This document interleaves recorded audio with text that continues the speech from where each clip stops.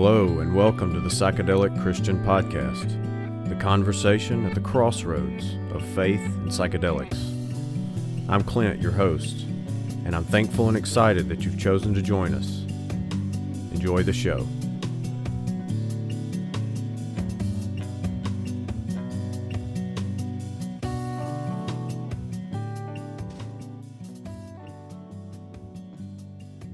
Welcome to episode 15 of the Psychedelic Christian Podcast.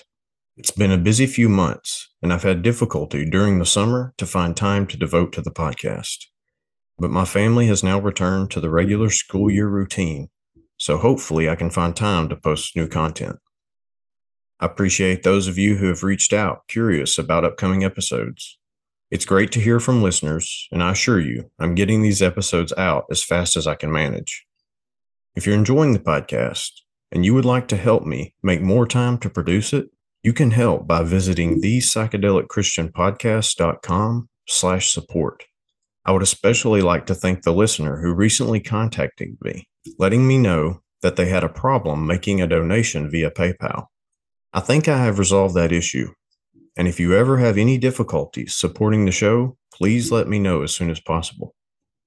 Another way to support the podcast and expand our reach is to subscribe, rate, review, and share the podcast. You can find the podcast on all the major podcast apps as well. I've recently made it available on Amazon Music and the Audible apps. You can also listen to the podcast on YouTube, Odyssey, and Rumble. Also find and follow the podcast on social media. You can interact with the podcast and one another at Facebook, MeWe, Float, and Twitter. I recently created a Facebook group for the podcast, mostly for friends of the show to interact with one another. I don't spend much time on social media, so don't expect a timely response there. I'm probably most engaged on Twitter. However, if you'd like to reach out to me, it's always best to do so via email. contact@thepsychedelicchristianpodcast.com. It's highly likely that if you attempt to contact me through social media, it will get overlooked, especially through Facebook. I've been deluged with friend requests from all over the world there, and it appears that many of the accounts are bots or scammers, neither of which I have a desire to have interaction with. Personally, I believe that MeWe is functionally identical to Facebook, yet vastly superior. However, it's extremely difficult to maintain a following there when so few people have migrated to that platform. I likewise believe that Float is superior to Twitter, but it suffers the same hurdles. As for podcast apps, I recently started using the Fountain podcast app. I have no affiliation with the app, but I highly recommend you give it a chance. It allows you to create shareable audio clips from your favorite podcasts. It has a simple interface and allows you to earn and share crypto micropayments, supporting content producers for their work. I believe this could be the future of podcasting, where a direct value-for-value relationship can be established between producers and listeners without middlemen or advertising. If you value the work of the podcasters you follow, please consider sponsoring them directly. This allows them to stay true to their message and make decisions that best serve listeners, not the corporations that pay for the programming. So if you value this podcast, please support and help me get the word out. I believe that as Christians, it's very important that we investigate the topic of psychedelics and share our thoughts on the topic with one another. And now, let's meet our guest for episode 15. Today, I'm joined by Trevor Harrell. Trevor and I have been corresponding through email, and he decided he would like to share his journey with others. But like many of us, we have either been too timid to share our psychedelic experiences, or we have tried and not found a receptive audience. I believe that Trevor's story is valuable because his life has not exactly been a walk in the park.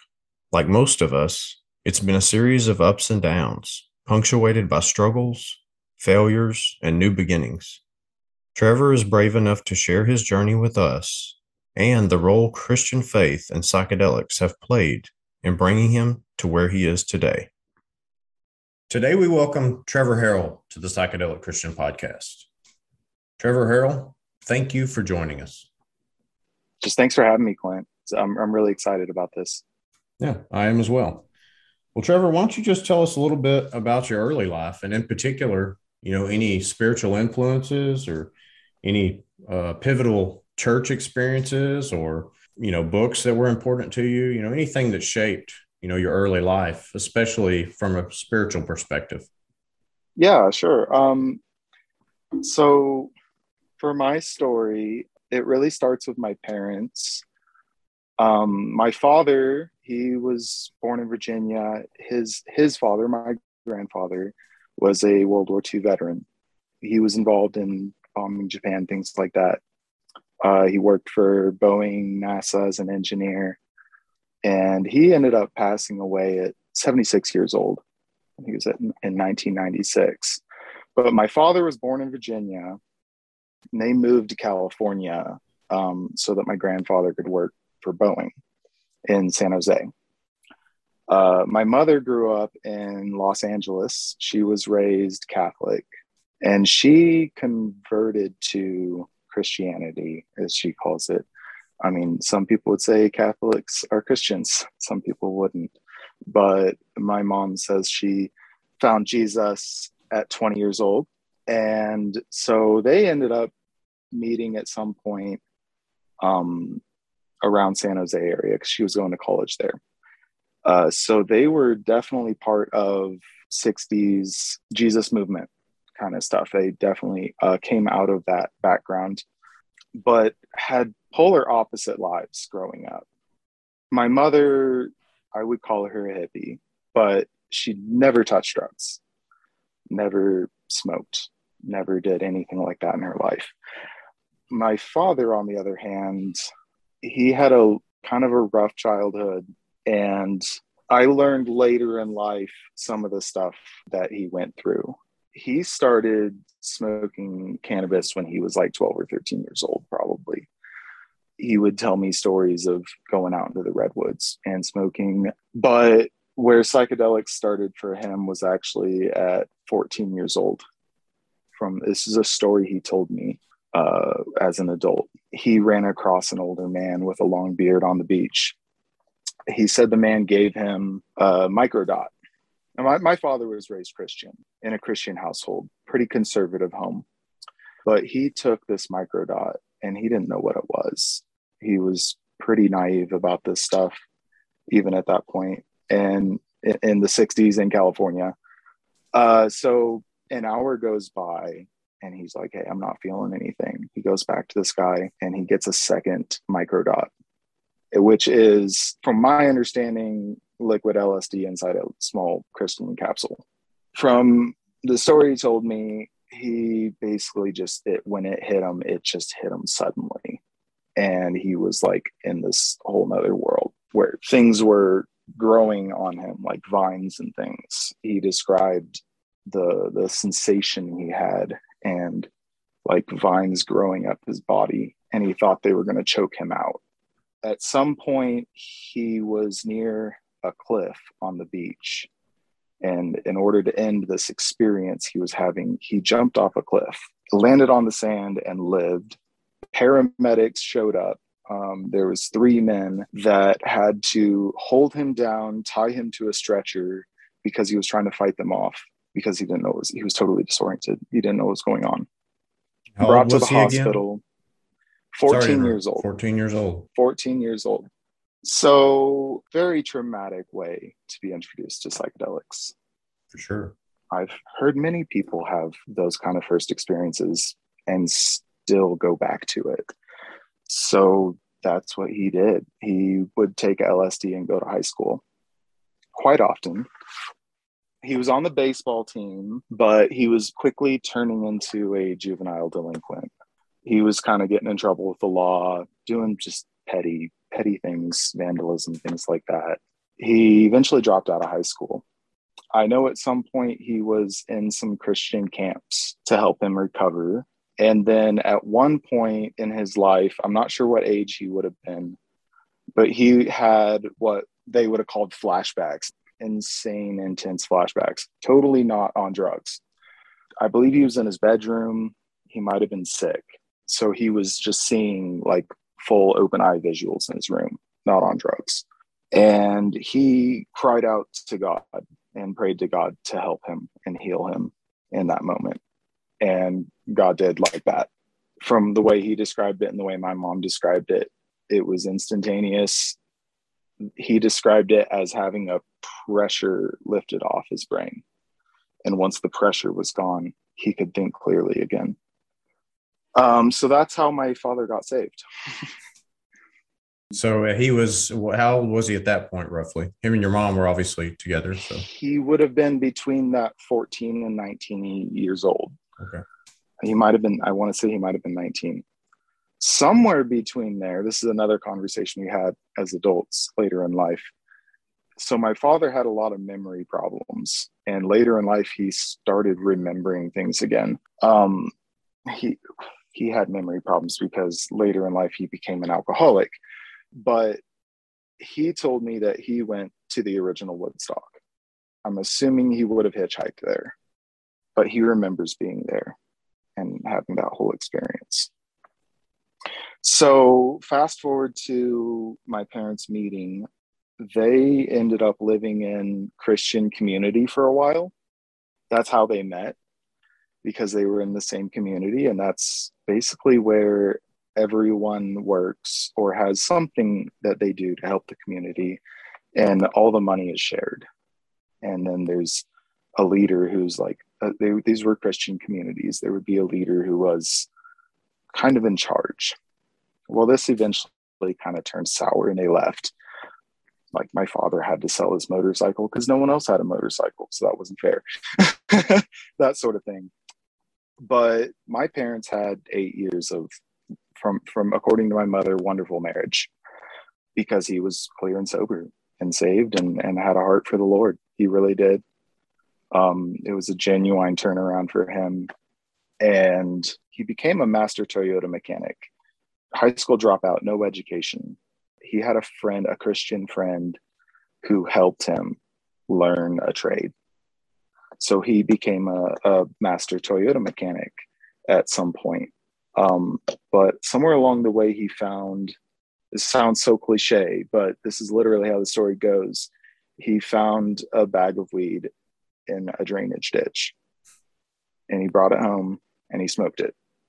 And my father is the most addictive person I've ever met in the entire world.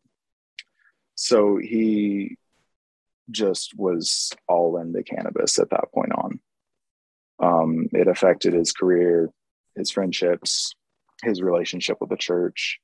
He actually lost his position as the sound man at the church because they kicked him off the team. They said, you can't smoke cannabis and be part of church staff. So yeah, before I was even born, I mean, that kind of stuff is just like in my history. So now I'm going to kind of fast forward to where my story starts. By the time I was born, my father had pretty much become a full-blown alcoholic. He was still working. And my father was homeschooling us. I was the youngest child of three. And of course, I didn't know this when I was younger. This is something I discovered as an adult. I was born with dyslexia and ADHD, and my brother was born with high-functioning autism and ADHD. So childhood was rough. I had a very, very traumatic childhood because of home life, household life. But it also kind of involved the church.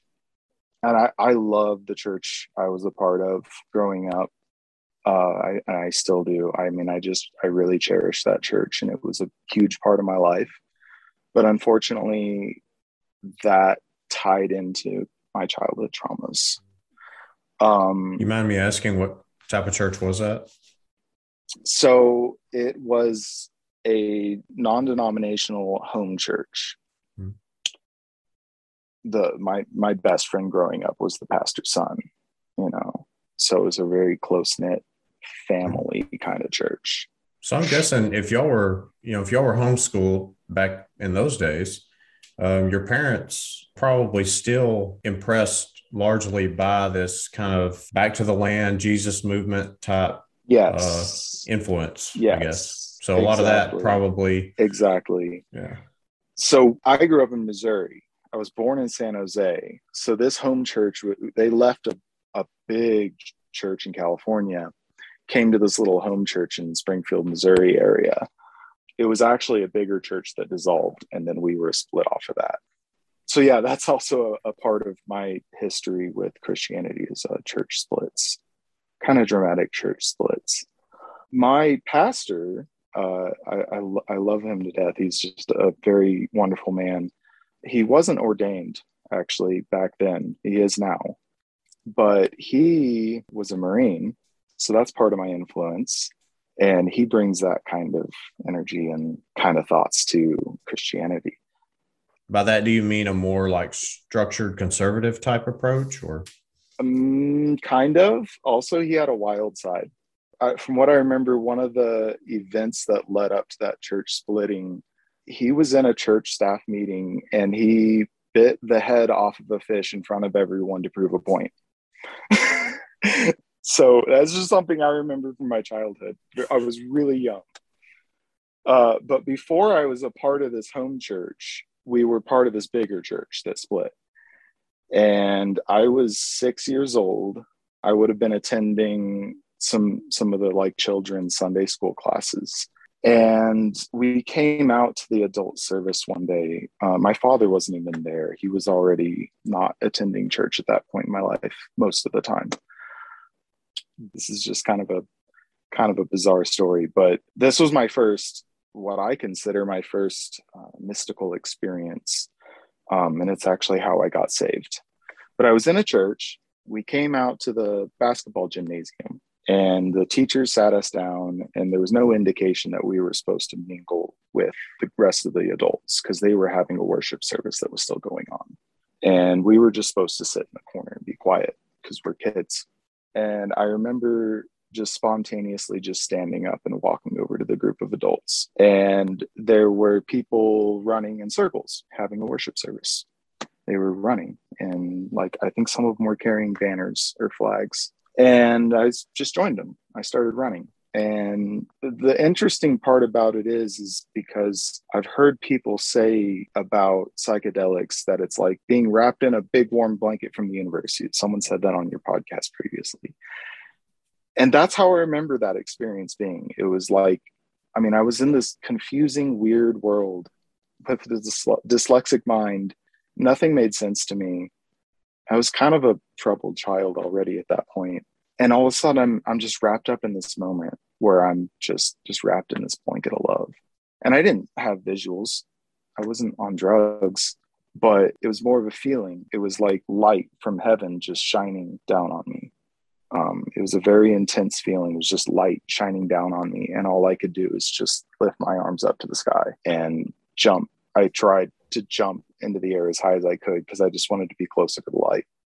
And I remember just being filled with this sense of love.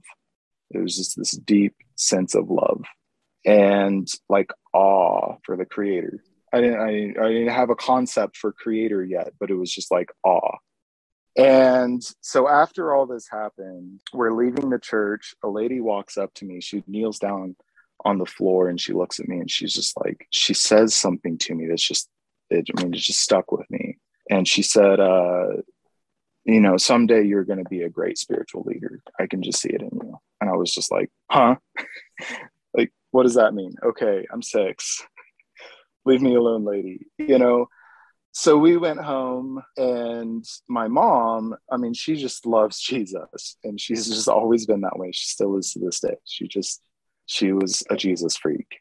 And so immediately she's like, trying to lead me through the sinner's prayer. And I looked at her and I said, Mom, I know.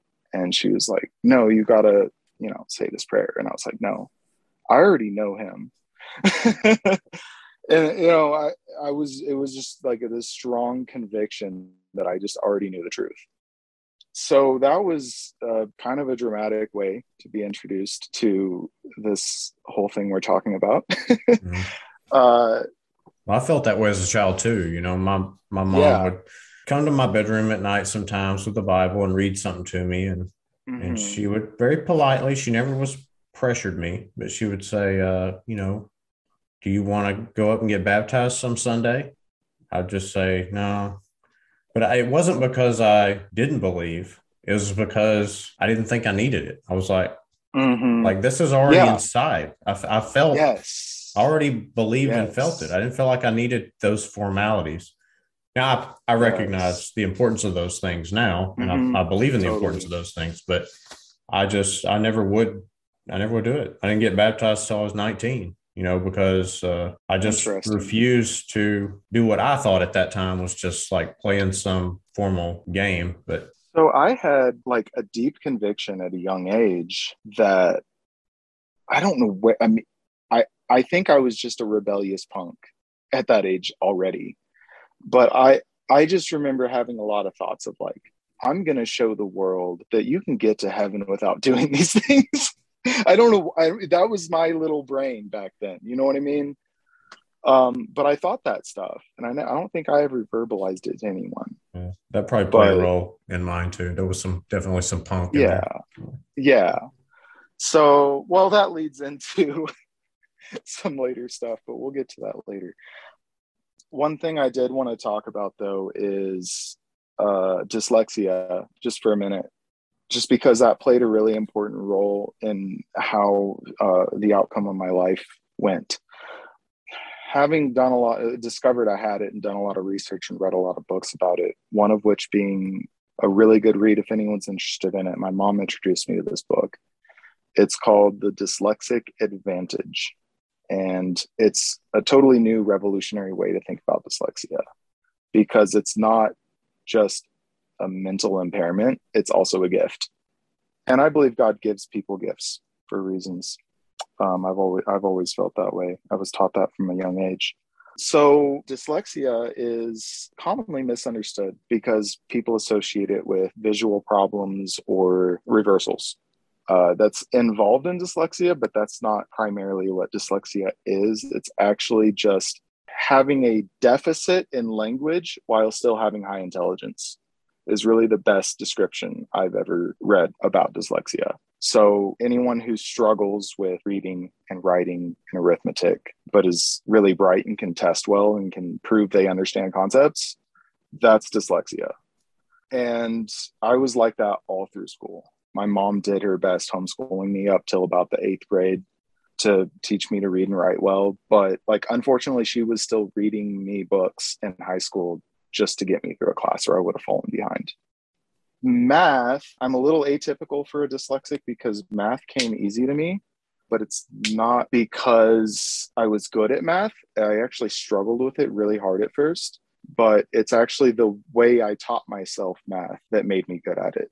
And it's because, well, I don't know why I feel the need to apologize, but I'm very scientific and I want to dive into some science, if you don't mind. No, not a problem. Dyslexia is actually a abnormal structuring of the brain. It's not one of those mental health issues where it's like doctors talk about chemical imbalances in the brain and things like that, serotonin, whatnot. Right. Um, Dyslexia is different. It really has nothing to do with those things. There are nerve roots in the outer cortex of the brain, which is the sheath that covers all of the other centers of the brain. So there's these nerve roots called mini columns, and they go vertically down into the brain from the surface. And in dyslexics, these nerve roots go deeper into the brain than the average human brain. I've also read that they are more spaced apart. So they're slower to communicate with each other, but they communicate deeper into the brain. So what that translates to is more interconnectedness between all the centers of the brain. Typically, that function is managed by the hippocampus. That's kind of like the circuit board of the brain. That's where all the wires cross. Information is sent and received where it needs to go from that center. But in a dyslexic's brain, that outer cortex functions almost in the same way. So what that translates to is slower processing speed, but a completely different approach to problem solving. Mm-hmm. And the book I read kind of helped clarify some things. Think of it more as like, it's not like the person is less IQ or higher IQ. It's a shift. So deficits in some areas, peaks in others. And, you know, a dyslexic is not necessarily higher IQ or smarter than someone else in their gifted areas.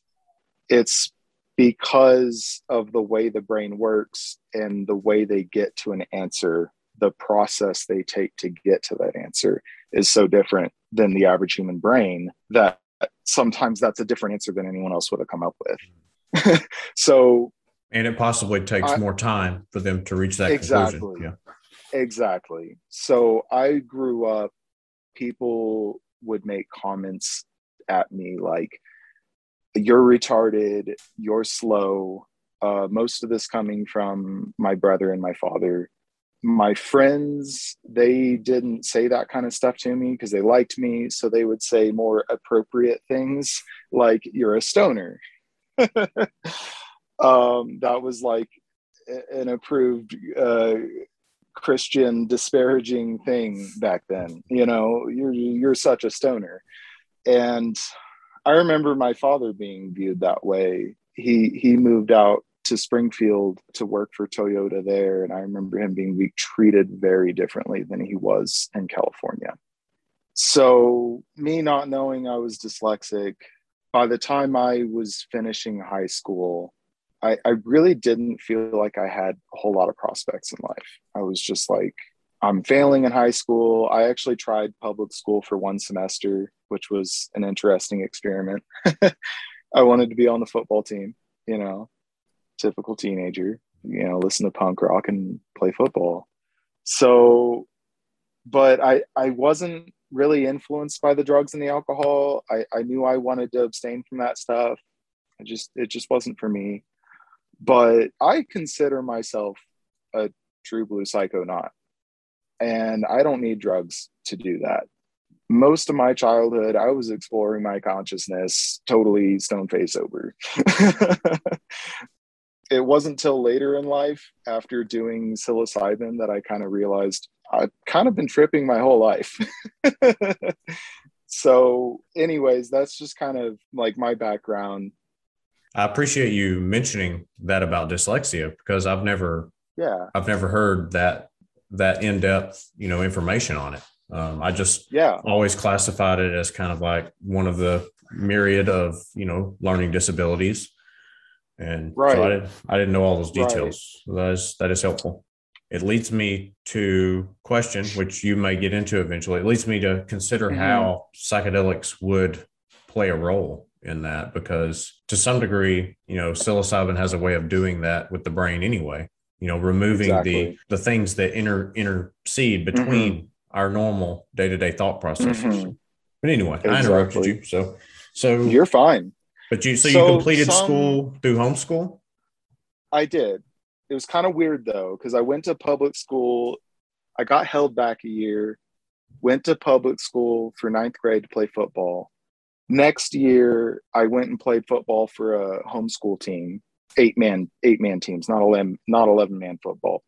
Totally different game. But that year, they were announcing the seniors during our last football game. And I told my coach that I was a senior, and he announced it. And my mom was just shocked. She was like, "What? You're a sophomore?" And I was like, "No, I'm a senior. I'm graduating." Because at that point, I was taking college courses at a community college. And I was like, if I'm taking community college courses, this whole homeschool thing for me kind of became a joke at that age. I was not getting an education. So I love my mom. She did a great job raising me, did a great job homeschooling me. Unfortunately, I was kind of let down between 8th grade and 12th grade. Don't need to get into any details about that. But anyways, so I graduated high school at a Christian homeschool graduation. I do want to get into a little bit about homeschooling too, because that was another big influence on later chapter of my life. Looking back on it, I kind of got the impression like there was a lot of elitism going on in the Christian homeschool community in Springfield, Missouri at that time, 90s. I just remember a lot of talk coming out of people's mouth, like, we're better than the rest of the world. We're smarter. We get more prestigious careers. We have the right faith. you know, there was a bit of elitism in the air, just generally speaking, throughout the Christian homeschool community. I'm talking about holiness people. I'm talking about all sorts of different denominations. So that was a big impression on my life too, going into the next phase. So I abstained from most of that stuff through high school, but I was a little rebellious, but nothing crazy. So once I graduated high school, I went to my homeschool graduation with a mohawk. I dyed it green to match my gown. And my friend came with a giant green mohawk as well and sat in the pew. It was just kind of my way of saying, I'm done with this whole establishment, man. I'm moving on. To put it politely, if you know what I mean. Yeah. So I felt with high school as well. So basically, my mohawk was my middle finger to the world, is how I felt about it. And then I rebelled hard.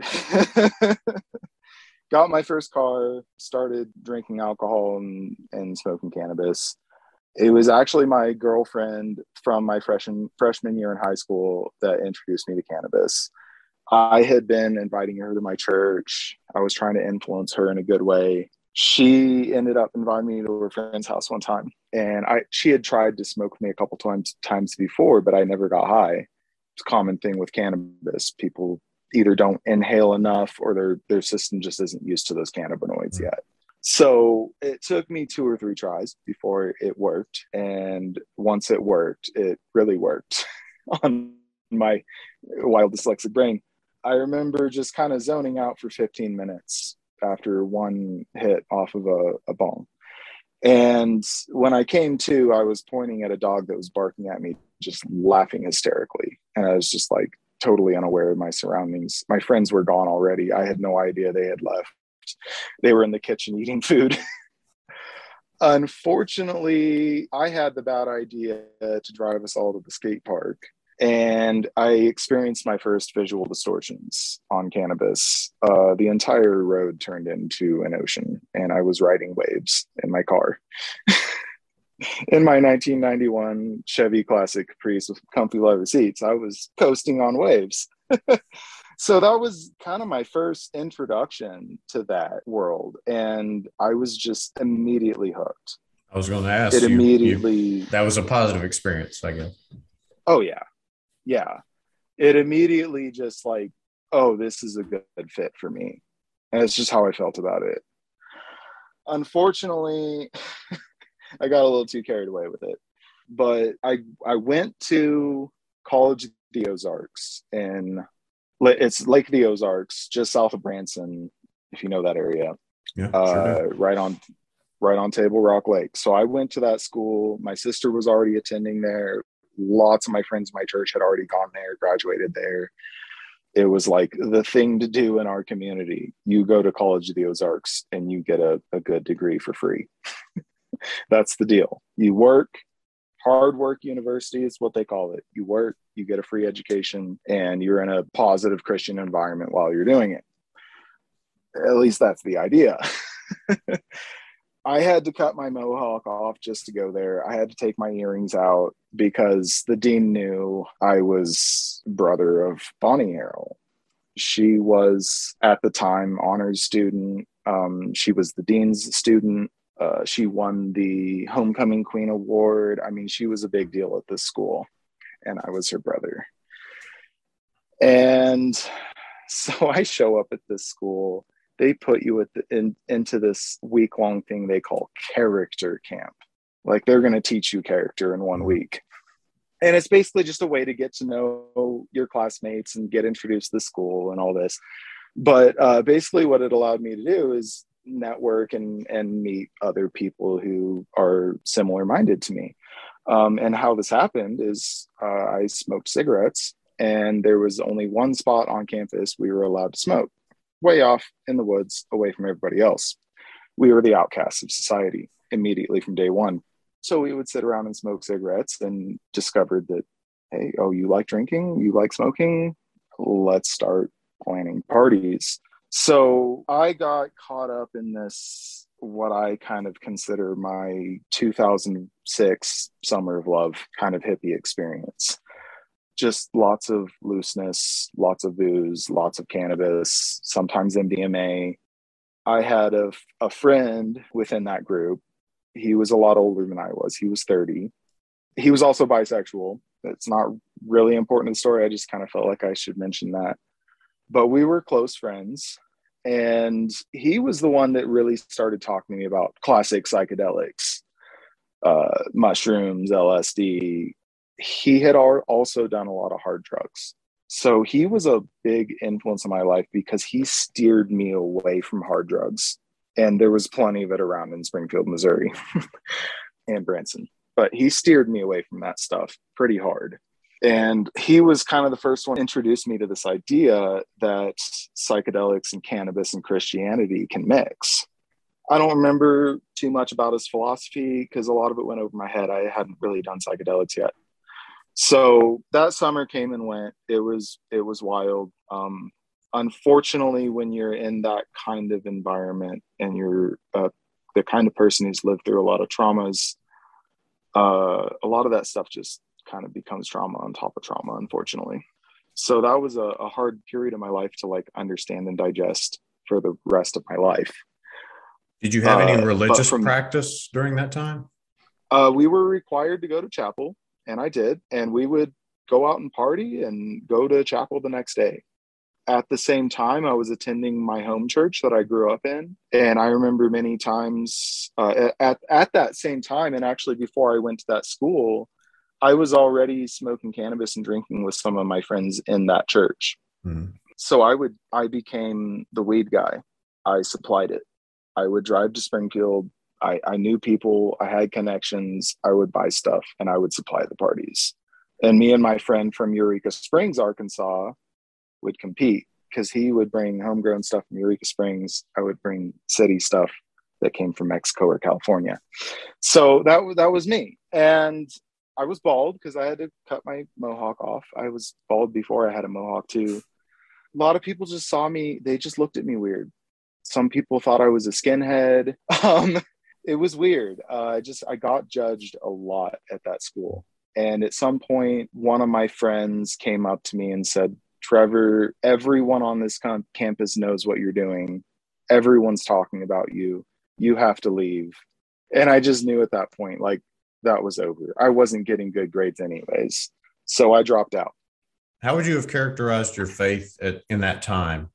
Like, did you still feel like connected to the Spirit or to Jesus or to the church? Yes, totally. I had no animosity towards the church yet at this point in my life.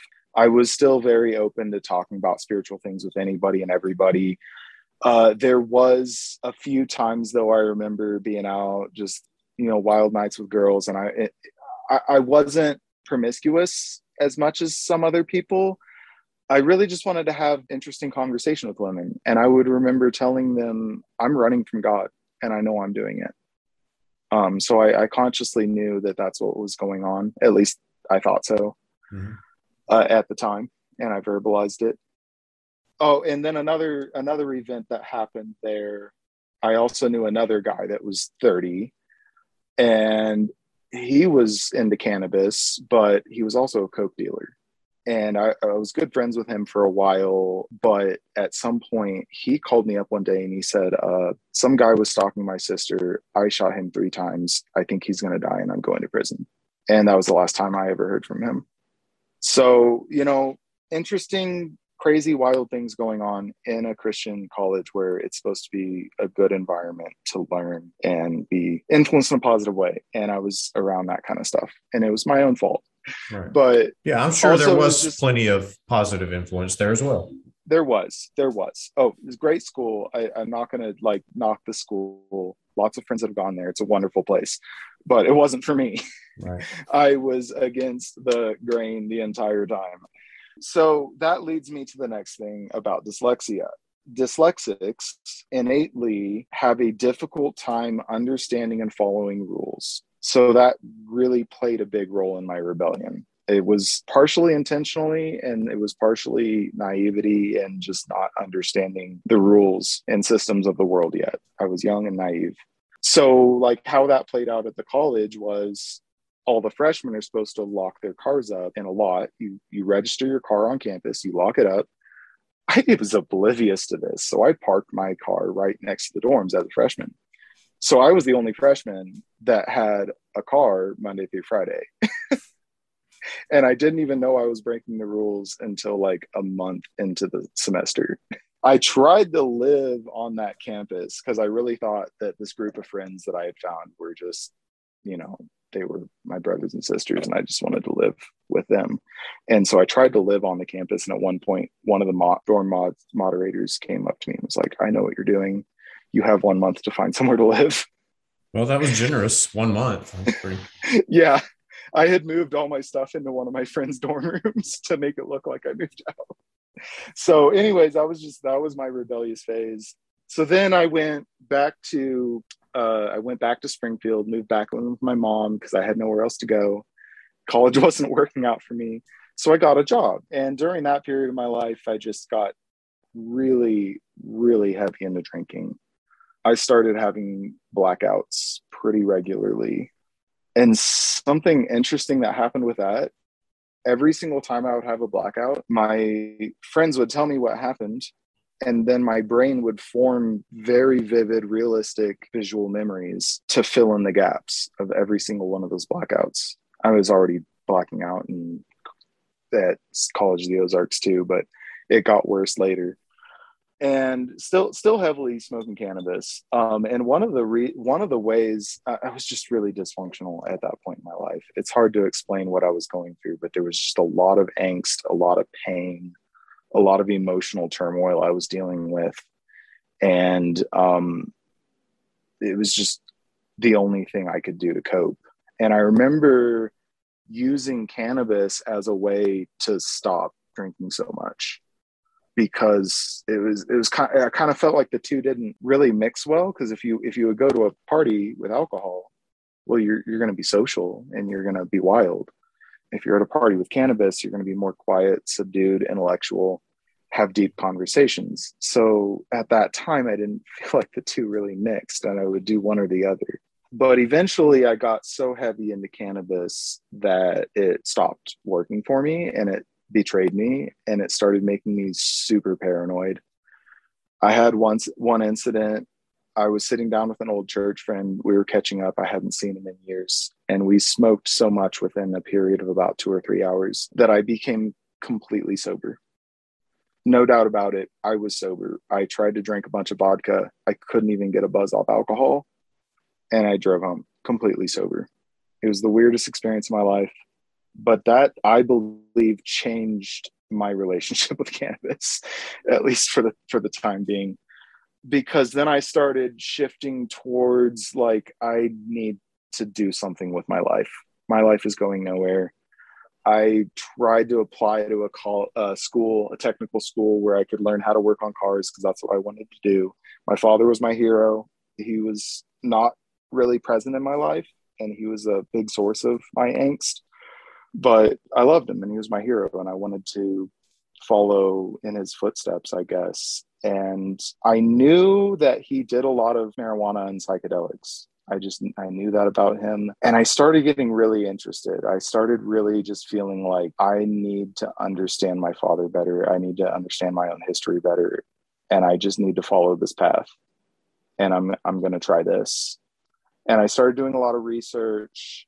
I got online, and I was on Vault reading trip reports. I was on Wikipedia, whatever websites existed back in the mid 2000s that had any kind of information about psychedelics, and I would research it to the nth degree, because that's the kind of mind I had. I was curious. I wanted to know. I wanted to educate myself and figure out what I was getting into before doing it. But unfortunately, there wasn't a whole lot of good information around back then. So I was reading a lot of things online, a lot of forums, just Basically a lot of old school hippies just pouring out their philosophies and ideas about psychedelics on the internet. And I read a lot of it, absorbed a lot of it. One of the things that really stood out to me, and I think had an impact on how I experienced psychedelics in general, was this theory I read about the thalamus playing a big role in how psychedelics affect the brain. In 2016 to 2018, I went to school and I learned anatomy and physiology in school. So that's kind of how I know this stuff. I didn't learn all this when I was 19. I was still dyslexic and not understanding the world very well back then. So I read this theory about the thalamus, and the thalamus is known as the gatekeeper of the brain. It makes judgment calls on what information that's being sent to and from the brain is important or not. So your shirt on your skin, it's there all the time. Your brain doesn't need to know that. That's information that does not get sent to your brain. Thalamus blocks it out. So psychedelics can actually shut that function down and allow sensory information into the brain that does not normally reach the brain. So that was kind of my understanding of how it works from the beginning. And I still hold true to that theory, because my first experience was with research chemicals. I didn't know how to get a hold of good LSD or mushrooms, but research chemicals were big at that time. And a lot of those research chemicals would mimic other classic psychedelics. So the two I tried my first time, I actually mixed them, were 2CE and 2CB. They're both similar in structure to classic psychedelics, the typical structure of serotonin, plus or minus a couple of carbon chains or whatever, that change its structure to give it its unique effects. And I don't know why I did this. It was a really bad idea. It was my friend's idea. And the friend that convinced me to try this with him, he was also from Arkansas. And sorry, it seems like I'm going off track, but this is related. His father knew our pastor. They lived in Arkansas. His father was a pastor at I believe, a Baptist church, somewhere about 2 hours east of Little Rock. And at some point in my youth, his father had come to our church, and he had the gift of prophecy. I want to say this would have been before I've ever experimented with anything. I was 17, and he prophesied over me. And it was like really similar to what that woman said to me when I was 6. He said, I was actually literally sitting in the back row of the church, and I was wearing a leather jacket looking like a punk. And he said, you sit in the back, but someday God will bring you forward and make you a great leader. And I was just like, huh? Like, I'm just a kid. Let me be a kid. Like, stop. Like, people stop saying this stuff to me. So this was his son, the pastor's son, that came over to my mother's house while she was away in California. And we proceeded to snort 2CE. It was the most painful thing I have ever felt in my head. And I've felt some very painful things in my life. It took about 15 minutes for the pain to subside.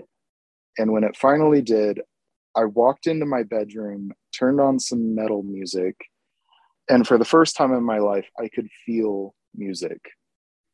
It was like it was just pulsating through my body. And music has always been a big thing to me as a dyslexic and a ADHD. It's calming, it's soothing, it allows me to think better. But in this moment, I was just so caught up in it. I was like just feeling it. And it was the most amazing feeling I had ever felt. Another hour or two passed. It was wearing off. For some reason, that first experience didn't dissuade me, and we went ahead and snorted the 2CB compound, so the 2CE mimics MDMA. which was something I was familiar with. I had done it before, but this was way more intense. 2CB was supposed to mimic LSD, but it's actually a little different. The very immediately after doing it, I remember walking outside and I'm looking at a wall of stucco and it's dark. And I see digital lizards crawling up the wall just by the droves, like a stampede of digital lizards. And I'm just like, whoa, mesmerizing. And then just like that, it was gone. It was the first time I'd ever had visuals that intense. And then the second wave of visuals was less visual and more of a feeling and more deeply psychological. I remember looking up at the sky, and it was a very starlit sky.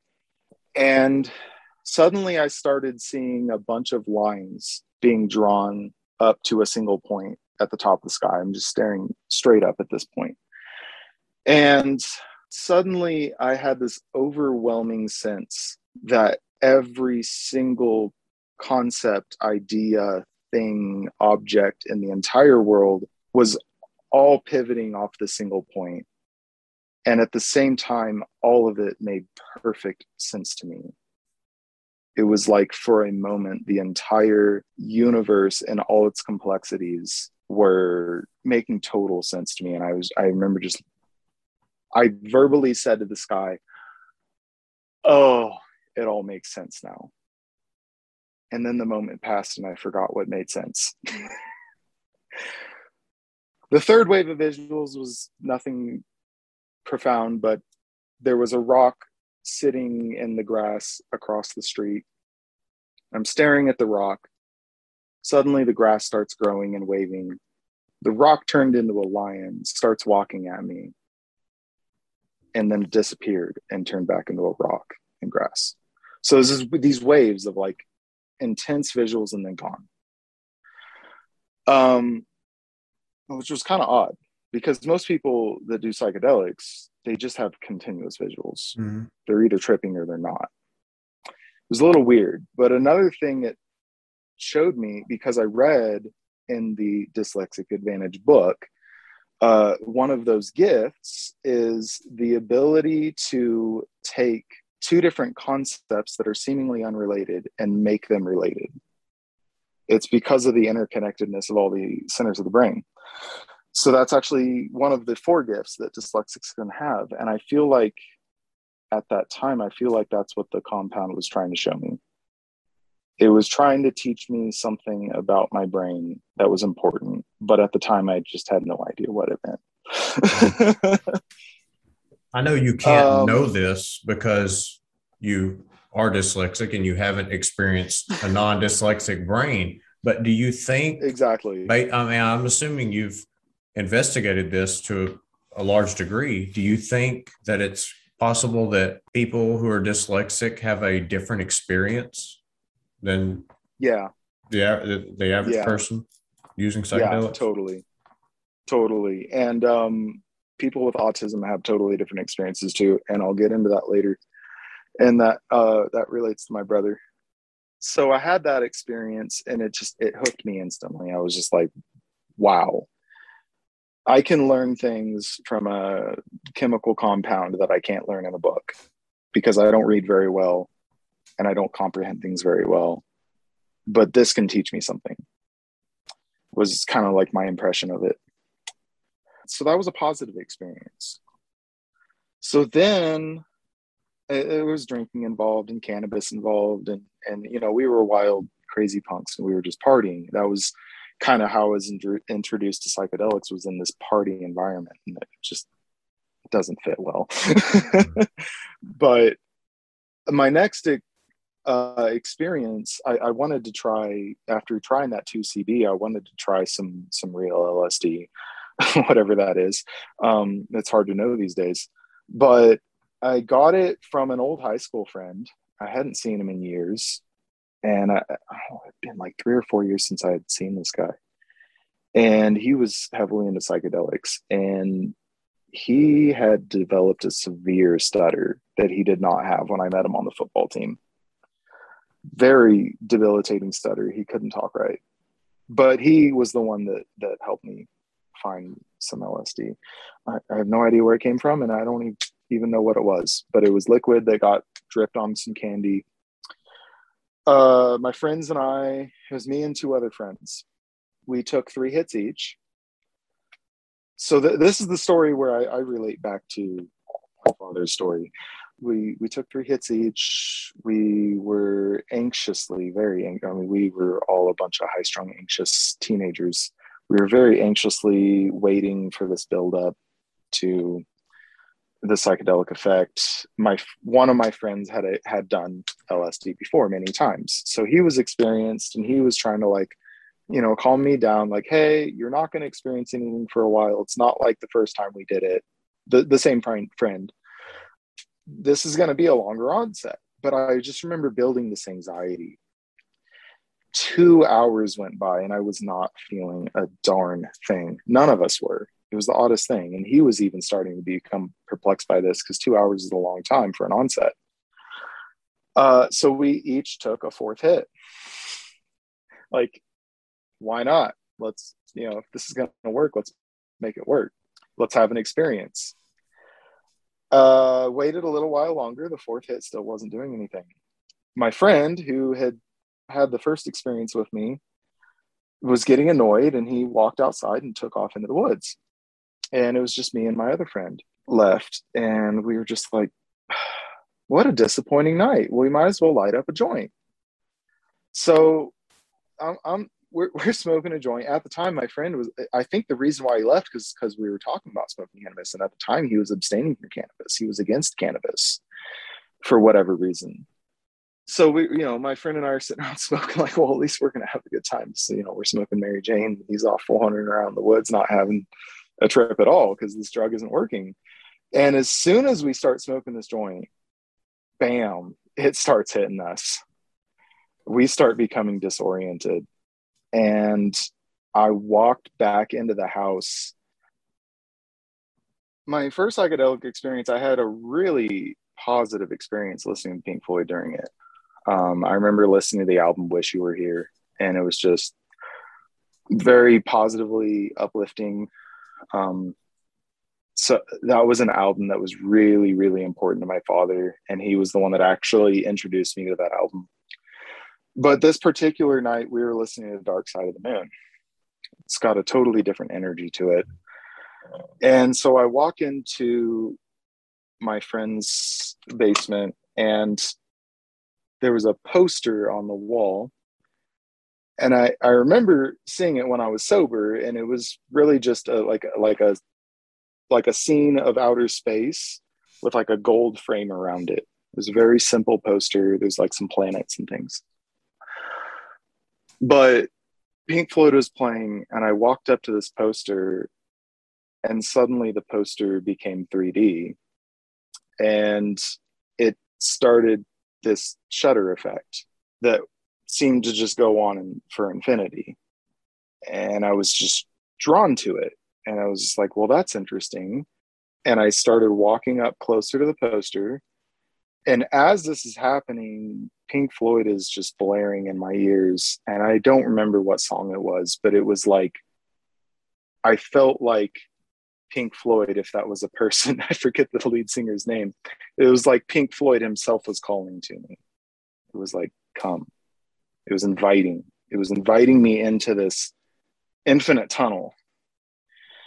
But then suddenly I got scared. I suddenly felt like this was a really demonic force, almost like sorcery. And it scared the daylights out of me. And it literally felt like the devil was trying to pull my soul out of my body through this portal in this poster. And I took a step back away from the poster suddenly when that happened. It just scared the daylights out of me. And suddenly the room around me was just spinning. Everything was waving around, wild, fast, frenetic. Nothing made sense. Total chaos in my brain. I tried to lay down. I thought maybe I can sleep. bad idea. Very bad idea. I had to get back up. I walked into a different room, like maybe a different environment will help. Sat down in a chair, tried closing my eyes again. Everything was just swimming around me. It was just confusion and chaos. And at that point, the friend I smoked the joint with had already gone upstairs. The other friend was out in the woods somewhere. And I sat down on this chair, I put my head in my hands, and I just started crying out to God out loud. And I said, God, please don't let me go insane. Keep my mind intact and protect us tonight. You know, it was just like crying out. I was in agony, and I was like just at the end of myself, crying out to God. So that happened, and immediately I felt like I was doing it, but I felt like I consciously willed all the hallucinations to stop. Up until that point, it was totally uncontrollable. And I just like willed them to stop the same way you would will a hiccup to stop. And so my brother and I always felt like we had psychic powers when we were younger. My brother would have dreams, and then the dream would come true, and he would live out the dream in reality after the dream. Kind of like deja vu, but he would have clear memories of having the dream. And I had similar experiences to that. But this particular case, being on LSD, well, eventually I went upstairs. I found one of my friends. He was having a horrible time as well. And we started talking. And, you know, he was like, man, I thought you and this other guy were like totally against me, and you guys just hated me and were out to get me. And that's why I left, you know? And I was like, well, I was thinking the same thing about you two. You know, like you guys just were not wanting to be around me at all. And, you know, so we were both thinking the same thing together at the same time. And we were talking about this. So we were like, okay, well, let's go find our other friend. He didn't smoke the joint. Maybe he's having a better time. Well, we finally found him, and he was actually having the same exact experience we were having, it turned out. And we all sat down on the back porch and we had a conversation about it. We could tell the LSD was still doing something to us, but no more visuals. But we were still like mentally just struggling to grasp reality. But we were all talking openly, and they shared with me how they felt like I somehow controlled or manipulated their trip experience. And they were completely aware of this happening without even being in the same room with me. And that it seemed like all three of us stopped hallucinating at the same time. So then me and the friend from Arkansas, at one point it was settling down enough. We felt like we could drive, and we drove back to my mom's house at like 4 a.m, and we told her all about it. That was just a really, really weird one. And I remember that one really affecting me. Like it just shook me to my core. A little background before that, through my childhood, I had been around a lot of people in the church who would talk about having hallucinations about angels and demons, not on drugs. So that was something I had been exposed to, and that was something I always desired to experience. I wanted to have, I didn't care if it was with an angel or a demon. I wanted to have an experience to know if it was real. So in a way, I kind of feel like I manifested that experience. It was a pretty weird one. So after that, I went into the military. And again, it was like I was saying, I just felt like I didn't have anywhere to go in life. A lot of my friends were getting into dealing drugs. All church friends. I felt like I had two options in life. It was become a drug dealer, go to prison, or join the military. That's pretty much how I felt. I had a lot of self-destructive behaviors. I was getting into the metal music scene, and I would say that was probably the start of me wanting to leave Christianity and wanting to leave the church. So by the time I was in the military, I was still consuming a lot of alcohol because I felt like cannabis was kind of helping me in some ways, but then in other ways it was detrimental because I just smoked way too much of it. But in order to cope with not having that in my life, I leaned even heavier into drinking and metal music.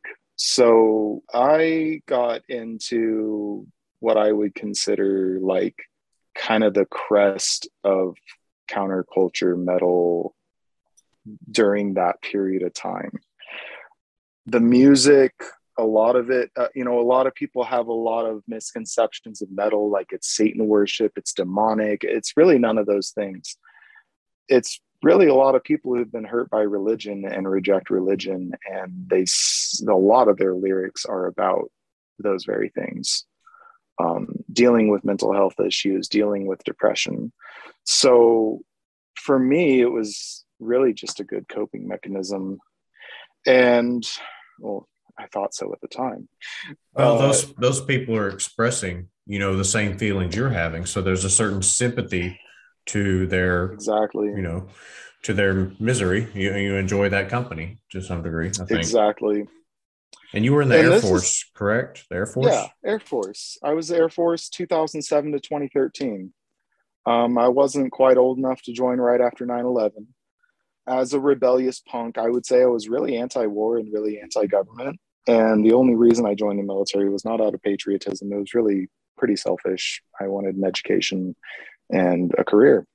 Um, and it's a good way to do it. So, I did my research and looked into it and talked to a lot of people that had done it before. So I thought it was a good idea at the time. But I really leaned heavily into that metal music scene during that period of time. And I really got into mosh pits. I had a lot of anger. I was very angry. I was embarrassed to call myself a Christian, and I wouldn't really talk about it with people. Even if other people came out to me as being a Christian, I was just like, that's just an embarrassing label.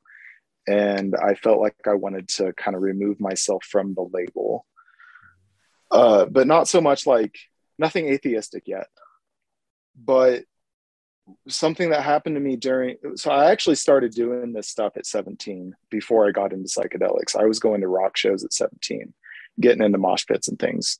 But at this point in my life, I just leaned heavier into that more than ever.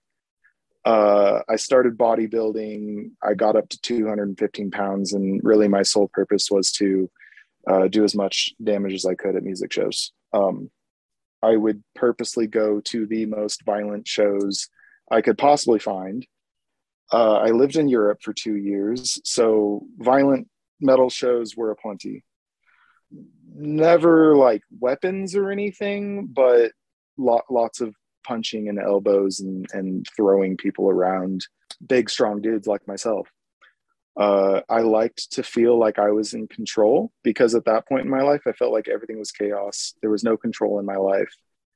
And in a mosh pit, I felt like I was in control.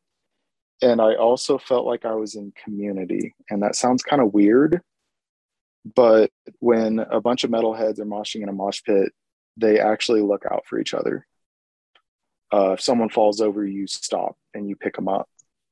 If a brawl breaks out and someone's getting hurt, you break it up. It's brotherhood. It's help each other not get injured at all costs while having as much fun as possible. Yeah, I've been in a couple of those back in the day. So cool. I used to actually, I would before the military, I would go to Christian rock shows and I would start mosh pits and then get kicked out. But anyways, it kind of became church to me because I was not attending church at the time. I didn't have church in my life, and that became my community. It became church.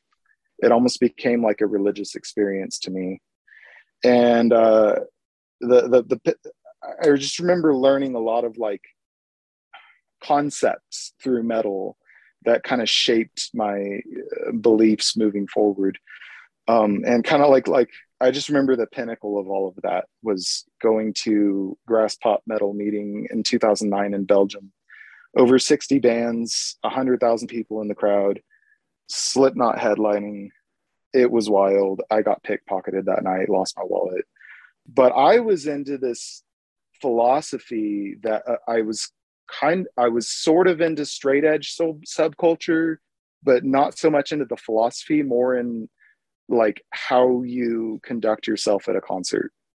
And that was, you go in dead sober, no alcohol, no marijuana, for the purpose of being mentally sharp to do as much damage as possible at the show.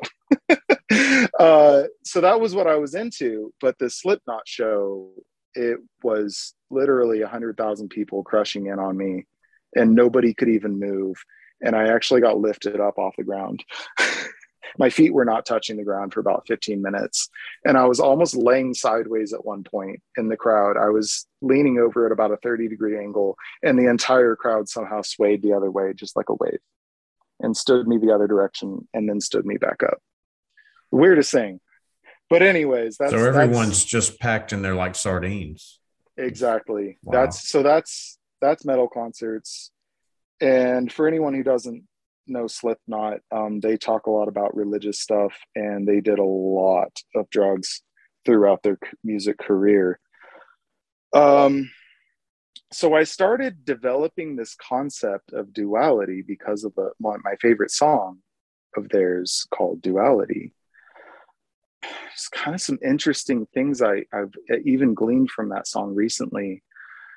The very opening phrase of the song is, I push my fingers into my eyes. It's the only thing that slowly stops the ache. And what that meant to me was the only way through this pain I'm going through is to experience more pain. It's the only thing that stops it, the previous pain. And it's kind of interesting because I was thinking about that song earlier, and I was also thinking about how it's kind of one of those universal truths that the only way to get through pain is to go through it. There's no easy escapes from pain. And it's also kind of like saying that the very next they're line, kind of making the case that physical pain will at least distract you temporarily from maybe the spiritual emotional pain. Yeah. At least it did for me at the time, and I believed in it. Makes sense to a degree. So, and then another interesting line from that song, the very next line I think is, Jesus will never rent or push his way inside. And I don't know, that those like early impressions from metal music like have stuck with me a long time. And I think that one still kind of rings true for me now, that Jesus is not forceful. So yeah, interesting things I would glean from metal music. But this is stuff I'm actually really nervous to even say, but because the military does not know any of this stuff about me. According to their records, I've only smoked cannabis 7 times, and I've never done illicit drugs, because that's what my recruiter told me I had to say to get into the military. I also had a misdemeanor drug record. I had a marijuana possession, literally a bag of seeds and stems. The cops that pulled us over, they thought I was a rock star for some reason. And they were just like, hey, man, we know you're high. We can smell it on you. And so I told them the truth. I even told them where it was in the car. I was like, it's a bag of seeds and stems. What are they going to do? But they still gave me a ticket. I thought being honest would get me out of a situation, but it didn't. And and looking back on it now, I kind of have this realization that if I was Black, I probably would have gone to jail. No doubt about it. But that's just what it was at the time. And I had to get a waiver I had to go in front of a judge and ask him for a waiver so that I could serve my country in the military, to wipe my record clean. I had to go in front of a judge and beg for that just to get into the military. As soon as I was in the military, they were investigating me. They wanted to know more about my history. They wanted to know more about my drug use in boot camp. Well, I guess that's going to Uh, affect, what levels of clearance you can ever achieve and things of that nature. So, it could, it could. Unfortunately, I had a lot of traumatic things happen to me while I was in the military as well. I had a better experience at my first base in Europe. I felt like I was part of a team, and my command took care of me. But I got stationed at another base in military in Florida, and it was a complete 180.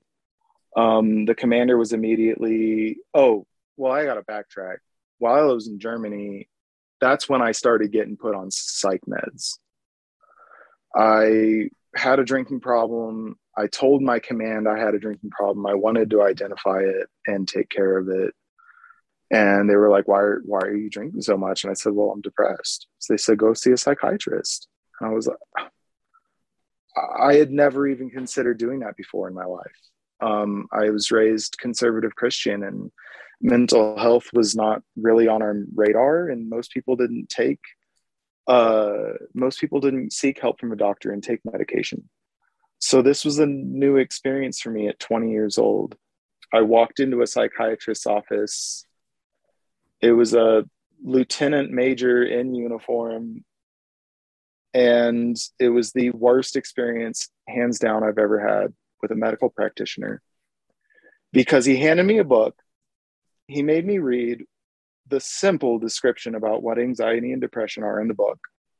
And then he looked at me in the eyes and he said, what do you want me to do about it? I was like, I don't know. I want to not be depressed and I want to stop drinking.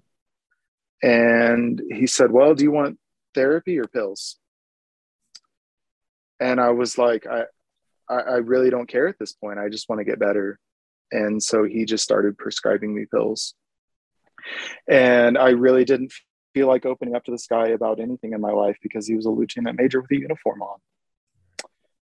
So that's how I was introduced to mental health care. you mind me asking what those were? Was it like a SSRI or? I got put on Rimron. It is a powerful sedative. His theory was that it would help me with sleep. And then if it helped me with sleep, it would help me with depression. I was experiencing sleep problems at the time, not because I was an insomniac, but because I lived in dorms and people partied 24/7 and had bass pumping out of their dorm rooms at all hours of the night. So he gave me Rimron, and it definitely helped with sleep. I do remember starting to have a lot of vivid nightmares at the time.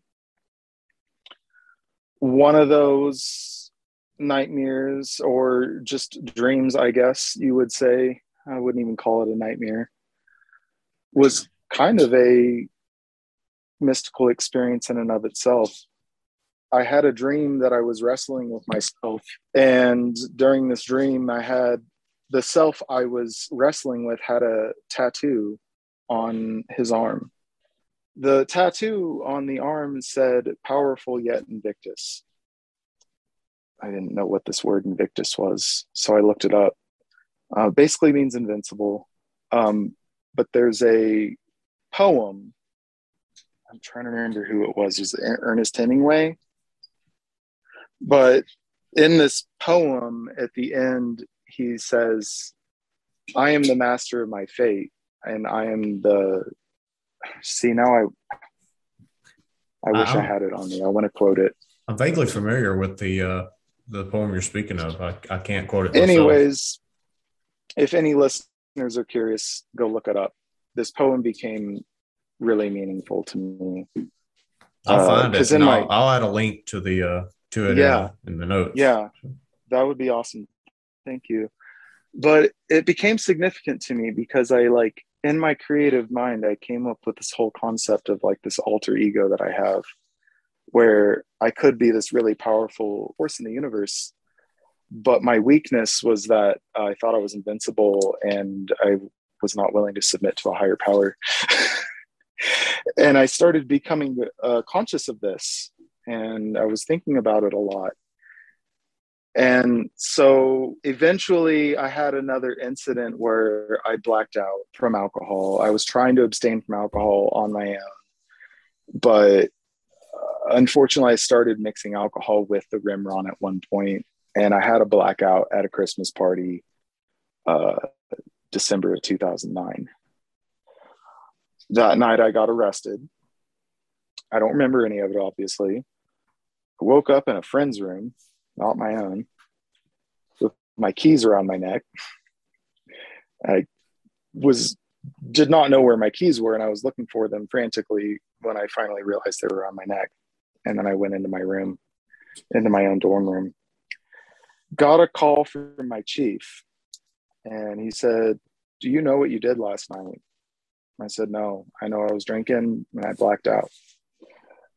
And he said, "You took a cab back to base by yourself, didn't pay for the cab, went and got lost on base. I was pounding on people's doors to begging people to let me in. It was 10 degrees outside. I was freezing. I had no jacket. I was in slacks and a long sleeve shirt and a tie. That was it." So people started calling the MPs about that, and they eventually picked me up. I was passed out in the cops' dorms on a couch in the day room, which is a common area. Took me to a drunk cell. This is where I started remembering coming to. And I remember just feeling like a total loss of control. And I really didn't like it. I felt like these people were being overbearing and trying to control my life. And I was very angry about it. And I remember walking up. This is within my blacked outness. I have no idea why I remember this one thing clearly, but I know this is a memory. I walked up to him and I put my hand in his face like a TI, and I said, "I am going to effing kill you. You are ruining my life right now." And then he grabbed me violently, spun me around, and cuffed me. And I blacked out again. And I was told that it took 3 people to wrestle me into a chair and hold me down and calm me down until I stopped raging. I was that violent, just like my father had been when he was 14 on LSD. A lot of weird stuff in my father's life reoccurring in my own life. At that point, I had already self-identified as having a drinking problem. So the military forced me to go through drug and alcohol rehabilitation. It was a 6-week inpatient hospital stay where I was not allowed to leave at all for the first 2 weeks. They were very controlling, very like, "We're here to teach you a philosophy about getting off of drugs and alcohol, and that's it. That's our only purpose in life." But one thing I did learn from that was the psychologist I saw taught me mindfulness meditation. He brought me through this guided meditation where he told me to close my eyes and imagine a place that was peaceful. And I was imagining just being out in the woods with the sun shining by a creek, hearing the ripples, and it was just like nature. That was immediately where my mind went. And, we sat in that moment for 5 or 10 minutes, and he's, pulled me out of it. Nothing crazy. I was still in my right mind. I wasn't hypnotized. The whole time I knew I was conscious of my surroundings. And he said, "This is a place that you can return to at any time for the rest of your life." And that was pivotal. That was really pivotal. And I was also in AA. There's a lot of discussions about higher powers. I was still angry at the time, and I remember being kind of dogmatic from my Christian upbringing in some of these AA meetings, because they would talk about these higher powers, and I would be like, "So anything can be a higher power, right?" They're like, "Yeah, like a rock can be a higher power." I was like, "So the styrofoam cup right in front of me can be a higher power?" He's like, "Yeah." And I was just like, "Well, I completely reject that notion. That's stupid. Like, why don't you just believe in the one true God?" And I just remember being like, just adamantly like, "I'm right and you're wrong. And this whole thing is stupid." but I did the whole AA thing for 6 months, and then I left. I felt like I didn't need it. I felt like I could do it on my own. Again, back to that poem. I was the master of my fate. I was in control of the universe, and I was definitely going in that direction of that kind of thinking. But luckily, right after rehab, I immediately got plugged into the Navigators outreach within the military. They are a Christian foundation that a lot of the leaders are retired military that are mostly chaplains, and they basically spend the rest of their life doing outreach to other military kids like myself. So this man, he became my mentor at one point, and I remember how it happened. I went to his house to play board games. I was kind of a geek. I was really into nerdy stuff and video games and, dyslexic mind again, ADHD, all that stuff. So I was super into, he was a nerd too, and I was super into all this stuff that he was into. And I was over at his house, he and his wife, and he offered to give me a ride back to base. And he looked at me and he said, "How's Trevor doing?" And I was like, "What?" He said, "No, like, really, how are you doing?" And I can honestly say it was the first time anyone ever said that to me, at least in that way. And immediately it formed a bond of trust with this man. Something previously that had happened to me, I was in group therapy when I was in rehab, and they were trying to get me to open up and share in the group. And I remember I had this thing welling up inside of me, and I called it the darkness because that's what my father called it. He felt like he had this darkness inside of him that he couldn't control. A little more history on that. He did almost go to prison once for attempted murder. So that is also in my history. And that was my own father. He also escaped a mental hospital one time and was just on the loose. So that was weird. So I'm in this group meeting, and they're trying to get me to open up, and this darkness is welling up inside of me. And the group therapist, and I had this thing about me because of my childhood. I was a really emotional child, and because of being bullied and stuff, I would cry a lot. My mom would punish me for crying, and eventually I stopped crying. I was just like, I got to be tough. I can't show my emotions at all anymore. And I had been that way for years, all through my punk years and military years. It was just like, I'm tough. I'm never going to show emotion. At one point, I got called into my chief's office. That's E9, top enlisted rank. And he was yelling at me about a drinking incident I had. And he thought I was eyeballing him and bowing up at him, and proceeded to take his shirt off and started pounding on the desk saying, if you want to fight, I'll throw down right now. Let's go. And he was just screaming at me.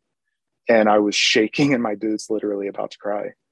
But he thought I was, I always had this weird aura about me throughout high school too, where people were intimidated by me. They didn't want to approach me. I would have multiple people tell me that they thought I was just like some crazy psycho skinhead that was going to kill people.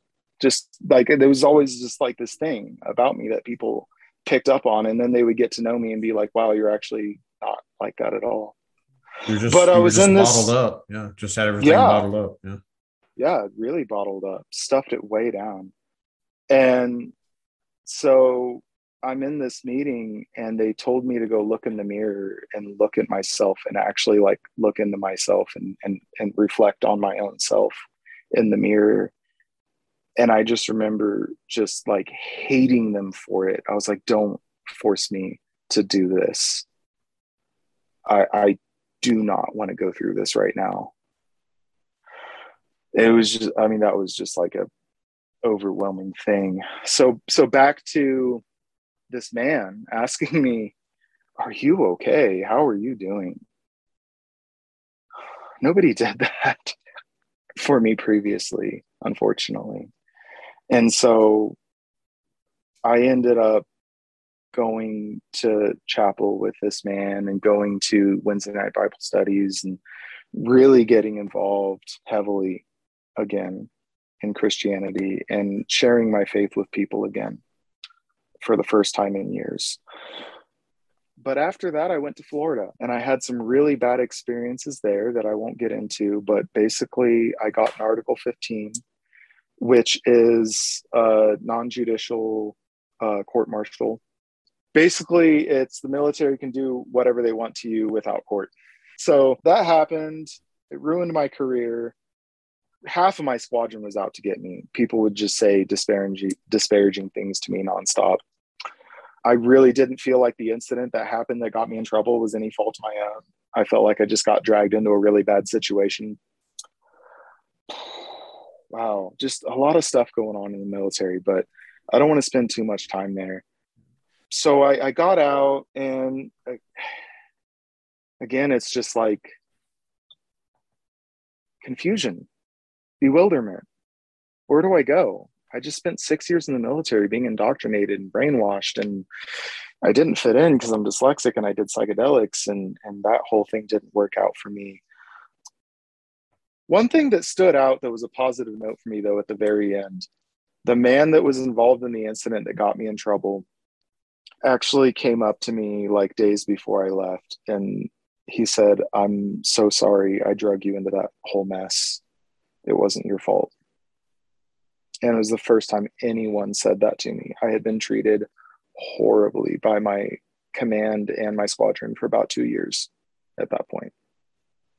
And it was my commander literally pulled me in the office and he said, "You're a disgrace to the military. You're a horrible person and you should be ashamed and just leave my office. I don't even want to talk to you." That's how belittling that whole experience was. So I get out and I'm just like, where do I go? What do I do? I wanted to continue to pursue this idea of working on cars because I was, passionately wanting to find some way to connect with my dad. My dad had moved away when I was 14. We were in Missouri and he moved to Colorado. And he just wasn't around other than a few visits that my brother and I would drive out to see him. And that's when I started falling in love with nature a lot too, when I was younger, going out to Colorado. But, I wanted to pursue this car thing. And I went out to California. I went to a metal fabrication school for 7 months, learned a lot of wonderful things, learned how to weld. At the time, I was still not drinking at all. I was totally sober. I was just committed to living a life of sobriety at that point. And as far as alcohol goes, but I wanted to try cannabis again. And my first time going back to it, I was actually visiting my dad on the way out there, and I stopped. I never smoked cannabis with my father my entire life, and I know he smoked cannabis his whole life. It's kind of my one regret that I never smoked with him. But I went and stopped at a dispensary. This would have been 2014. Only been legal a few years in Colorado. It was like, "Oh, you're recreational? Well, you get this nickel fritz." It's basically how that worked. But you didn't get a selection of all the fine medical grade cannabis they had. But even that stuff was way too potent for me. I stupid me, I rolled up an entire joint of it because I used to smoke multiple joints a day, smoke the whole thing to myself, and it was the worst experience I've ever had with cannabis. And I flushed the rest of it down the toilet because my tolerance was gone, really. But I had some roommates that smoked cannabis, and I was slowly kind of like trying to reintroduce myself to it. I would just like take one hit and quit, because that's how potent this stuff was. California marijuana. Well, that market is serving people who are, for the most part, daily users. So their tolerance is probably very high. So for them, that's the kind of product that they're looking for, is something that has a higher degree of THC. Exactly.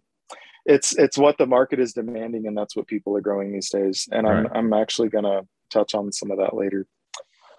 Yeah, so that was kind of early reintroduction after years of sobriety, and I had done cannabis and LSD in the military. That's what I was trying to say earlier when I said I'm afraid to say this. I did some of that stuff while I was in the military as well.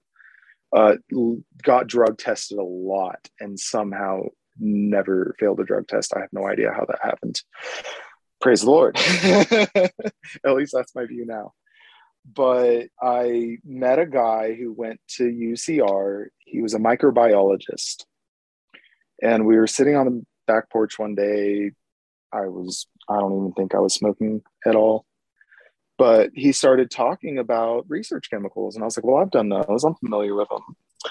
And he started talking about how he's been researching them a lot and he's making them. So I'm like, okay, what is this compound? And he said, oh, it's 2,5-I something rather. And he gave me what he said was a moderate dose, 1,500 UI, which is a very, very small measurement on a blotter. Put it in my mouth, absorbed it like an LSD tab.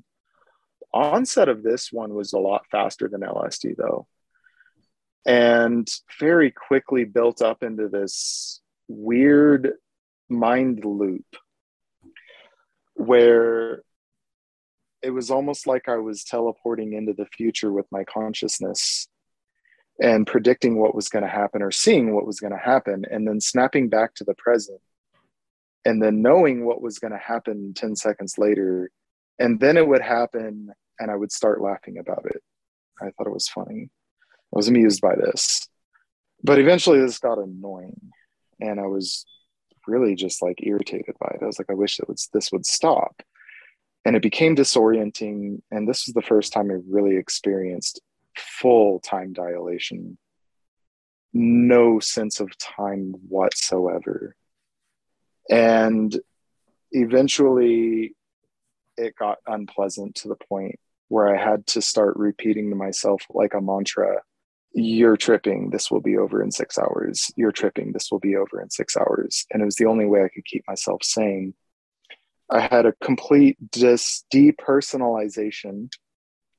I was totally unaware of who I was. I had a vague memory of living in California and having family in Missouri. I couldn't remember anyone's names.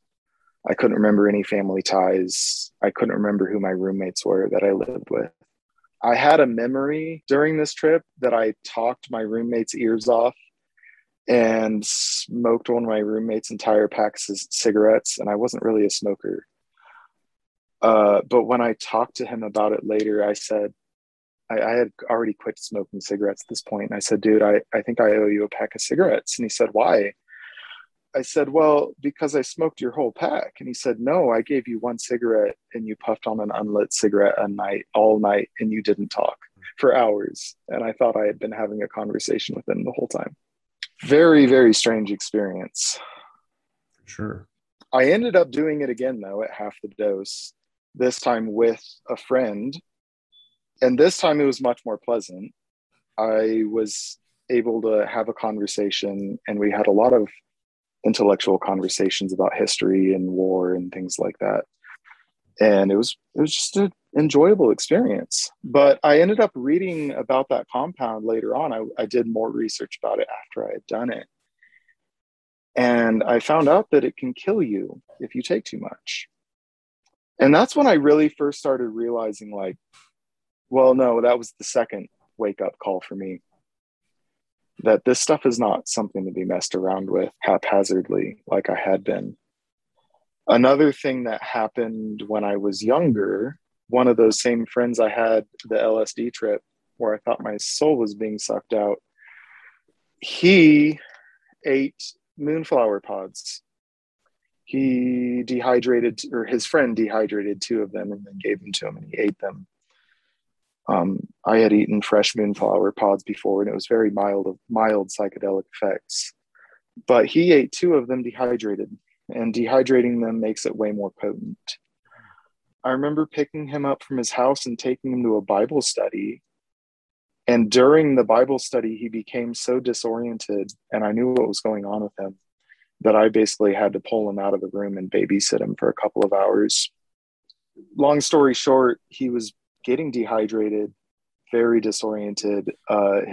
We ended up calling his parents. Eventually, I told the other kids from my church at the Bible study what was going on.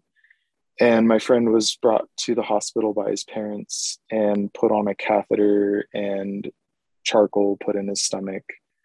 And he told me that during this whole experience, the Grim Reaper came to take his soul. Mm-hmm. So, yeah, a lot of religious baggage involved in these psychedelic experiences growing up in a church. And I say that because later in life, I started having more of a perspective that I had people tell me in the church that psychedelics open you up to the occult and it's demonic. So I had that idea in my head already. And looking back on it, I realized that a lot of us were having these experiences because that was in our consciousness already. Yeah, you expected it, actually. Yeah, and it came out that way. So I had this. So fast forward again to this 2,5-I experience that I learned later could have killed me. It actually really helped me at that time in my life. I remember it really helping me get over a breakup with a woman. It really helped me just feel like it. It was kind of like that classic ego death, but it happened in a really weird way because of the compound I was on. And I just remember it helping me a lot. And then not too much time after that, I came across some pure MDMA. I'd never done pure MDMA before. And that was a truly positive, wonderful experience. But that MDMA experience, I remember kind of giving me like this really positive outlook on life. And it allowed me to experience positive emotions again for the first time in my life. And it helped me start opening up more to friends and family about things and talking about my past. And I just realized that I totally skipped over my phase of atheism. So this is how a dyslexic's mind works, by the way. Forward, backwards in loops. This is just how my mind works. And this is what psychedelics have shown me. And there's really nothing I can do about it. It's just how I am. But anyways, I did go through a phase of atheism. And it started while I was in the military. I was trying to get help from religious leaders in the church with my mental illness issues I was having. And they kept just giving me like the same blanket answers of like, pray more and read your Bible. That was before you met the gentleman who, asked you how you were doing? Yeah, no, that was after. So this would have been after that. So I went through that phase where that gentleman helped me. He was a mentor and he really helped me a lot understand spirituality again. Like I came back to Christianity with like this whole different perspective, having experienced everything I'd experienced. And he really helped me with that journey, that kind of new understanding. But then when you went to Florida, you didn't get the same kind of support from the religious community. No, I did not have a good mentor.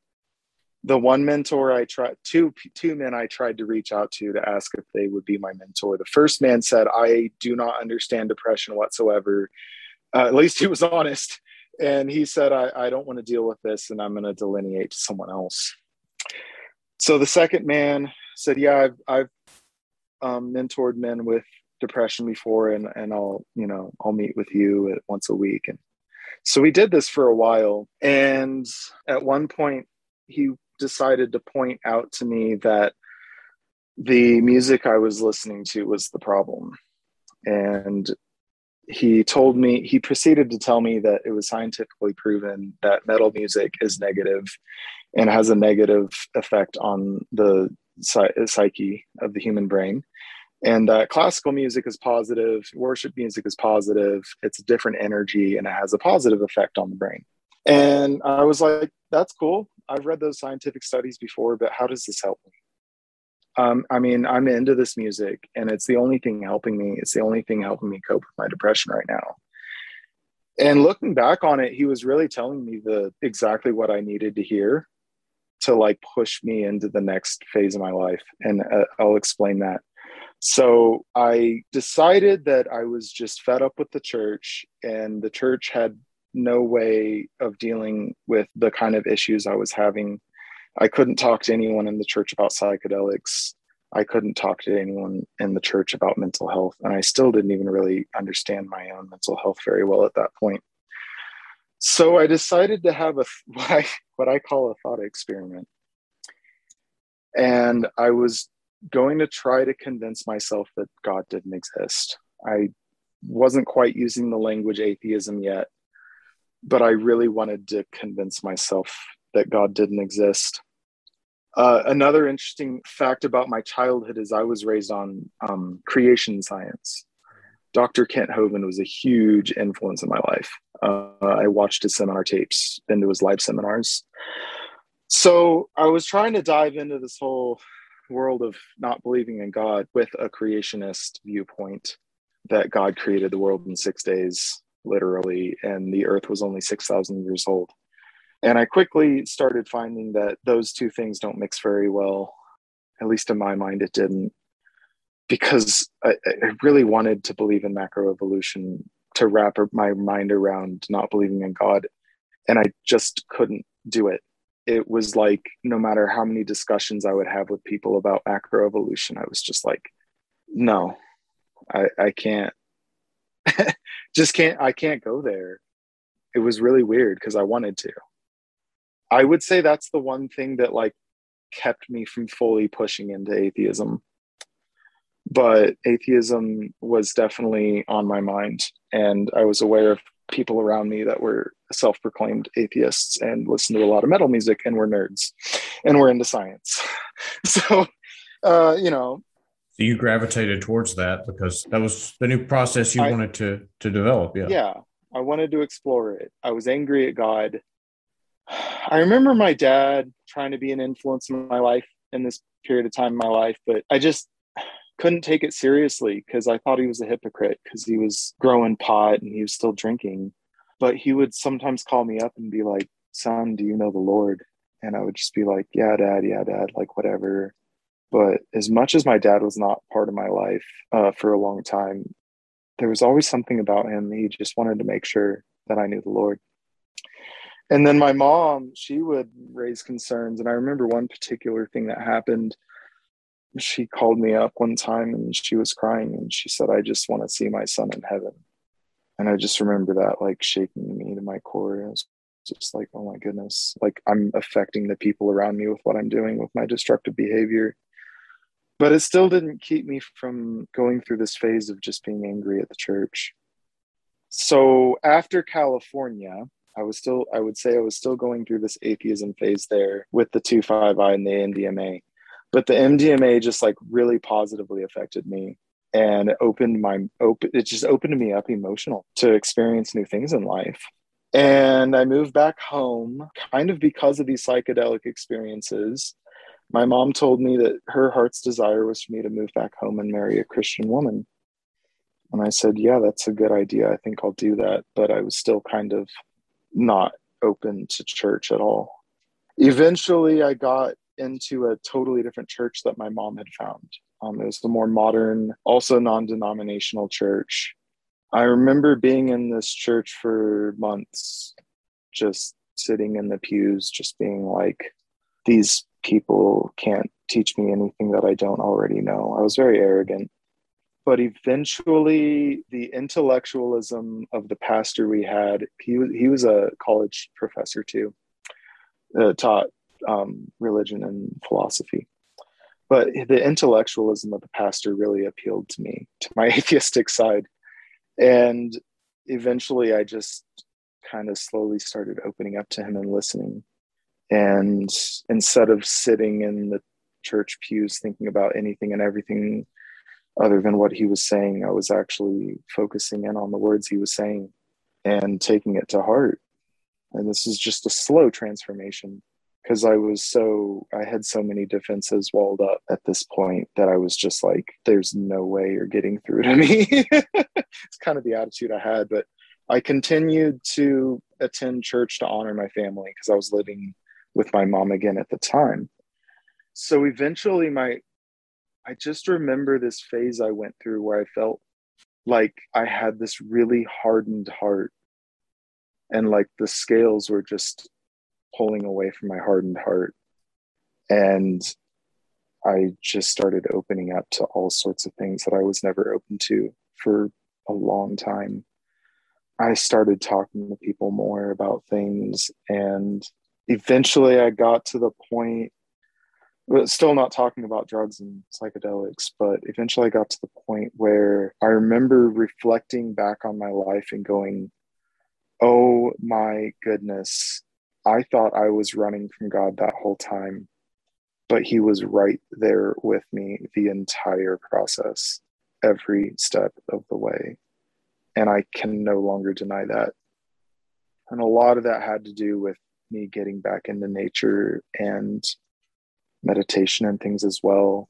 After the MDMA experience, I was just becoming a healthier, more whole person that was learning how to relate to my old self and relate to other people better and integrate things from my past into my new self. Uh, Interesting kind of transformation I was going through, and a lot of people in my church noticed and were talking to me about it, and they were like, I could tell you were angry and closed off for months, and now you're a totally different person again. And that was, I mean, that was just like huge weights lifted off my shoulders, just like I belong to a community again. God is on my Yeah. side. Oftentimes, I think when we come into a new community like that, we assume we're being, quiet and reserved, and people don't really know us. I mean, there's something intuitive about the human spirit. I think, especially when someone's in the presence of like a worship service, you can read their body Yeah. language and you kind of know what headspace they're Mm-hmm. in to a large degree. So Mm-hmm. they probably saw your defensiveness, even though you Yeah. weren't, you might be Yeah. verbalizing it. They probably recognized that you Yeah. had your guard up. People are intuitive. Mm-hmm. um, but then something interesting happened. I did meet a Christian woman, but she wasn't conservative. She was a lot more liberal, and I was diving more into like ultra conservative thinking again at that point, which kind of goes along the lines of that straight edge thing I was talking about before, that subculture of punk, where it's like veganism, don't drink, don't smoke, like very religious, legalistic kind of thinking, but involved in the music scene. So I was kind of going back into that kind of thinking. Unfortunately, meeting my wife was probably the second phase of transformation for me, because I had dealt with so much loneliness throughout my life, being abandoned by my father, women treating me like I was a play toy and not something that could be relationship quality. So meeting my wife was the first experience I ever had where another person could come into my life and make me not feel lonely, and someone I could share things with deeply and intimately. We're 10 years apart. And another interesting fact about my wife is she was born into a white family, and she was born with almost black skin, and as a child she had an afro. It was, we think, a recessive gene from grandparents. She had a grandmother that had darker skin, but eventually kind of turned lighter later in life. My wife hasn't turned lighter. She's stayed the same.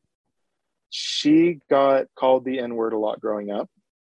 She would get pulled over by cops in the middle of the night being like, hey, what are you up to? You look like you're up to no good, kind of run-ins with small town cops in Missouri. Raised Christian as well, but I don't, she was public schooled, so more of a liberal influence, taught evolution, things like that. And immediately in our relationship, what started really helping me learn more about just life in general and spirituality and things was like two people of two different backgrounds and two different belief systems can totally live a life together and be congruent and be in unity, at least most of the time. And I really believed this because of some of the psychedelic experiences I had and realizing that we really are one and we are all one and we are all having more of a shared experience than we realize. And all of us affect each other in a bigger way than we realize. So I started kind of going on this, I guess, transformation of just like how I see the world again, all over again through marriage and a loving relationship. And at one point, I did start having some anger problems come up in the relationship because of my past.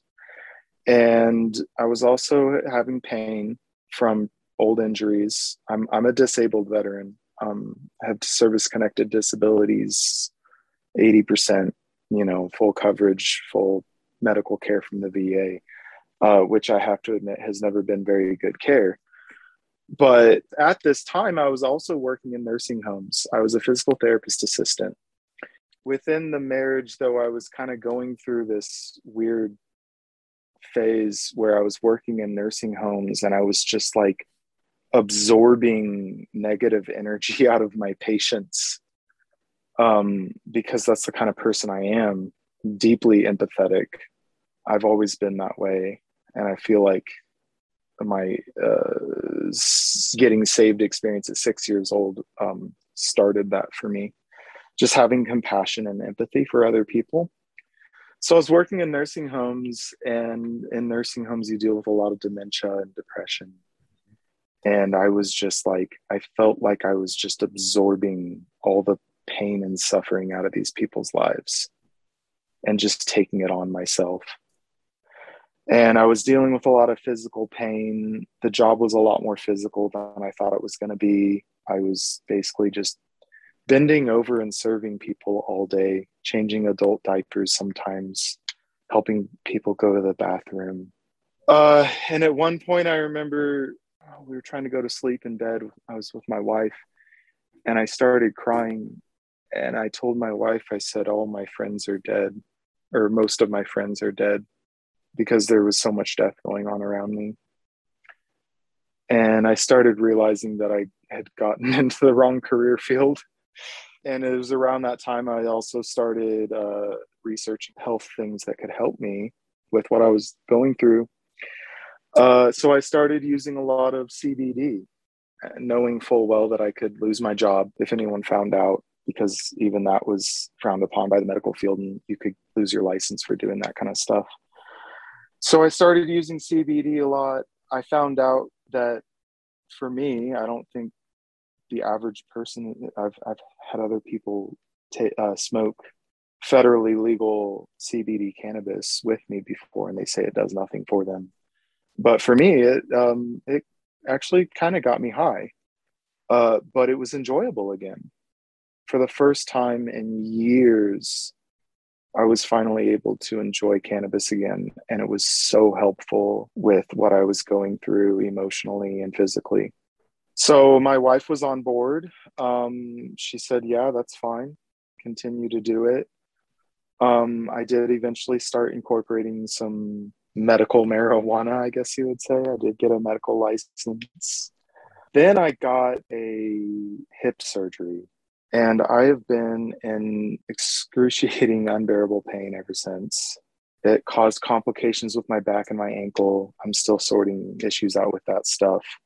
So unfortunately, I ended up leaning heavier and heavier into medical marijuana and kind of just going down that rabbit trail again, trying to deal with my pain and my issues I was dealing with. But I was still heavily involved with the church. I was using cannabis responsibly, going to life groups, involved in prayer and outreach things.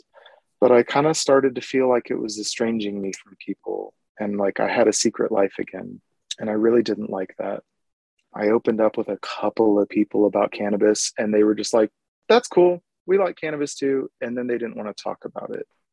And that frustrated me because I'm the kind of person that needs to talk about these kind of things. And I want to feel safe talking about these things in a Christian environment.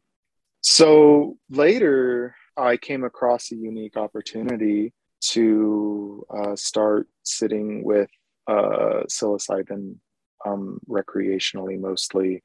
I didn't have access to any way of doing it medically or ritually, I guess. So it was still more of a recreational use, but obviously I learned a lot from when I was younger with my more wild, haphazard, just totally irresponsible uses of psychedelics. I was like, okay, I'm gonna have a trip sitter. I asked my wife if she would do it. It was my first time ever with psilocybin. And it was such a more positive, enjoyable experience than anything I'd ever experienced before. What did you My hope? What did you hope to gain? Were you looking for more of an emotional relief, or did you I anticipate was possibly finding some relief from your physical ailments as well? Or I wasn't really thinking of it as like a health benefit at the time. It was really more of a curiosity, and I just had an opportunity. Mhm. It was something I'd always wanted to try when I was younger. I heard lots of positive things about mushrooms when I was younger. So it was really more of a curiosity in the compound of psilocybin than anything. I just wanted to experience it. Mhm. I'm the kind of person that likes to seek out experiencing things personally. Also around this time, I was becoming aware of kind of more early Christian mystics. So a big influence in my life at this time was Rob Bell. He started the Mars Hills Church in Michigan, and then later moved out to California with his wife to start his podcast, the Robcast. And I'm an audiovisual learner. So, perfect way for me to dive into spirituality through audio.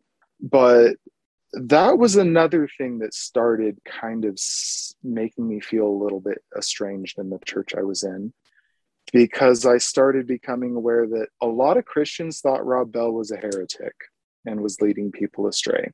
But I was learning really, really amazing things from him.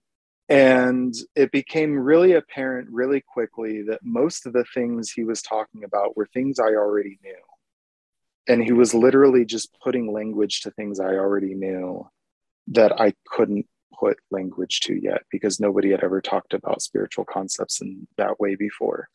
So the beginnings of going down that rabbit hole and also getting back into cannabis and mushrooms kind of happened around the same time.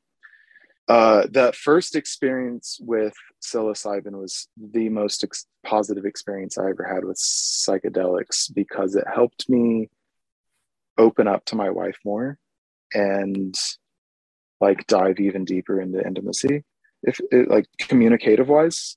And it really helped me feel more connected to her. We had been kind of like struggling with some of that stuff previously, and she had a positive outlook on that experience. It was 4 grams of dried mushrooms for my first experience.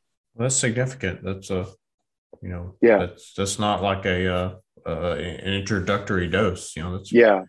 pretty They say substantial. introductory dose is more like 2 grams, and I was Mhm. easily doubling that. So, but it was intense, and psilocybin can be really uncomfortable for, especially for me. There's a really intense body load to it, but I just feel like I gained so much of it out of the experience. I wanted to keep doing it. But at first I was like, no, this is a one-time thing.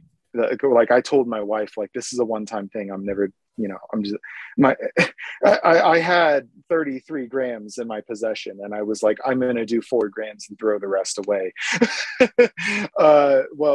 That didn't happen. So one of the things that happened during that trip, though, that was kind of traumatic, and it made me realize I really had a lot more work to do in dealing with my anger and my past. My wife and I were trying to watch a movie called Into the Universe. It's a movie I'd never seen before, and it's a movie all about 60s subculture, the Beatles, psychedelics, all that. And I was like, oh, I'll watch it. It's awesome. And the movie starts out with this scene of a bunch of British men drunk in a bar. And I started having memory flashbacks while watching this movie on the mushroom trip of me being in a bar in Austria, drunk and stoned while I was in the military. I had smoked a joint with the German tour guide that was with us. It was a snowboarding trip in Zellem Sea, which is really close to the Eagle's Nest where Hitler built his little fortress. So I was there. I was at a bar late at night. I was having flashbacks during this mushroom trip of this British guy. It was actually two British men. I remember at that time having very judgmental attitudes towards British people. I thought they were all, excuse my harsh language, but I thought they were all flaming homosexuals. So at least they acted like it. So I'm in this bar, and for some reason, these drunk men are trying to get my goat. And for no reason at all. I was trying to have a conversation with a woman. And at one point, I said, hey, back off, get away from me, you disparaging term. And this just brought the behavior on even worse. He was in my face, and his friend was just egging him on and teasing. And I dealt with a lot of struggles with my sexuality growing up because a lot of people thought I was gay and I wasn't. So this happened in a bar, and I'm having these memories during this mushroom trip while watching this movie Into the Universe. And I had this memory of how I had it all planned out in my head. There was this game in the bar where you would drive nails into a log with the sharp end of a hatchet. It was a common European bar game. In America, those kind of things probably wouldn't exist. But in Europe, they're different. So this guy is berating me, and I'm really drunk, not quite blacked out yet, but I had this, like, I played it out in my mind. I was going to grab that hatchet and sink it right into this guy's skull. And I was so angry, and I was screaming in this guy's face. And this 17-year-old curly-headed blonde kid from Italy, I didn't even know him. I had just met him that night, grabbed me by the arm, pulled me out of the bar, and said, "It's not worth it." And it was the exact same thing that had happened to me when I had probably my first panic attack. An uncle of mine said some really insightful, negative things, disparaging things about me and my family, and then egged me on to go outside and fight him. And I wanted to put him in the hospital. And my cousin at the time grabbed my arm and pulled me outside and said, "It's not worth it." So I Those three felt words like, have saved the day many times. yeah, I felt like that mushroom experience was trying to show me something that I still needed to deal with. And I did. I intentionally dealt with it over the years. Also, during the time I was reintroducing myself to cannabis and mushrooms, I started doing creative writing. Again, I'm dyslexic, so writing was never something I was good at. I always told myself I couldn't do it. But I really felt like cannabis and psilocybin was helping me with my ADHD and dyslexia. I felt like I could focus better, I could communicate better, I could talk better, I could read better, and write better while under the influence of these things. And with the So I started, mushrooms, were you using those large doses regularly, or did you start no, microdosing? no. I started moving more into microdosing. I started researching microdosing. But the general consensus from the science on microdosing is that it cannot be scientifically proven that it's actually effective. Because if you take a small enough dose, that a microdose by definition is taking just below the amount where you can have a perceived effect. So I decided I would start experimenting with going just over that to where I had a perceived effect, but very mild. I called it a functional dose. And it really helped me with my creativity. I started a blog because I wanted to talk about my life, and I wanted to talk about psychedelics, and I wanted to help educate the Christian community I was in about drugs. because I felt like there was a lot of misunderstandings in the church still. One time I was going through a class in my church called Identity with Christ, and it was a very awesome class. A good friend of mine was teaching it. He's a Bible scholar, and I love Bible, so I was into it. But when we got to the end of the class, it came time to do what was called a spiritual inventory. And it was supposed to be like this 6 hour long thing. You take out this allotment of time in the day to go through a spiritual inventory with an elder in the church. And the elder was also a friend of mine, an older man. He was 80, and he was a Marine, and we had related about things. And I trusted him. But when he started reading this spiritual inventory and asking me questions from it, one of the first things that came up was, have you ever done psychedelics and opened yourself up to the occult? And that immediately just turned me off. And I was like, nope, we're not having this conversation anymore. And I basically said no. I just answered no to every single question he asked. And I said, I don't have anything more to say. Thank you. And, I appreciate your friendship. We prayed and I walked out. So I did not have the experience that other people had described doing this spiritual inventory, which I just couldn't agree with it. There was something about it that was unsettling to me. So I started setting out, taking a lot of different ideas from my past, the phases of atheism I went through, and, my current, rediscovery of Christianity.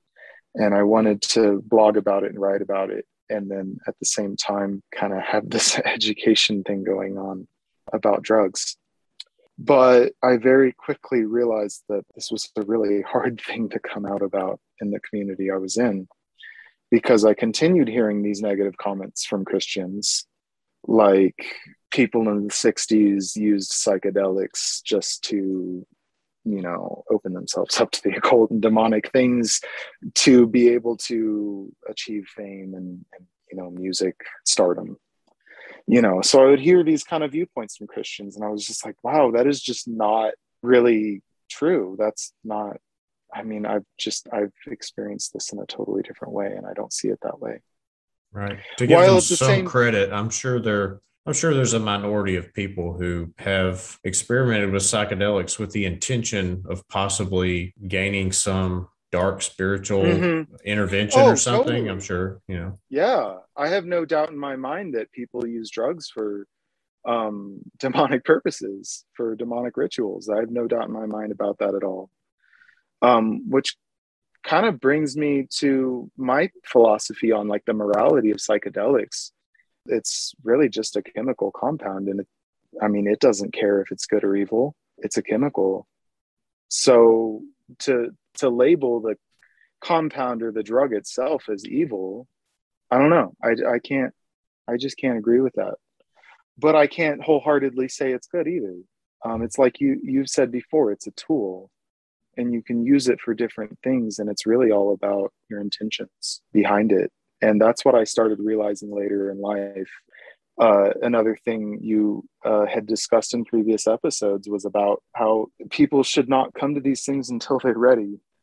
I wholeheartedly agree with that now, having been through what I've been through and knowing what my father went through.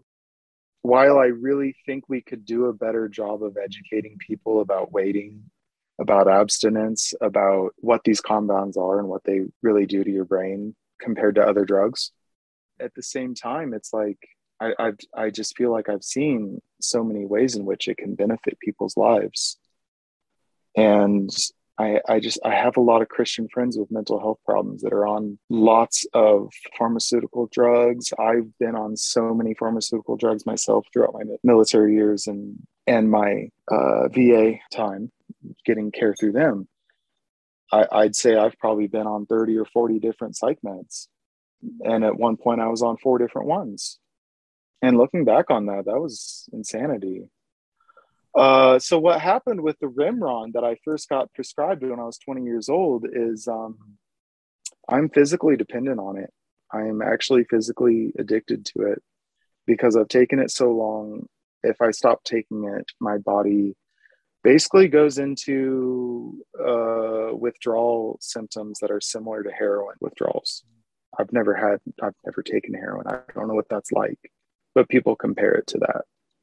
It's one of the worst withdrawals you can go through from illicit drugs. So, a lot of things I've been trying to heal from. I've been trying to heal my mind. I've been trying to heal my body. I was praying a lot. I really wanted God to heal me through this surgery because I didn't believe in miraculous healing at the time.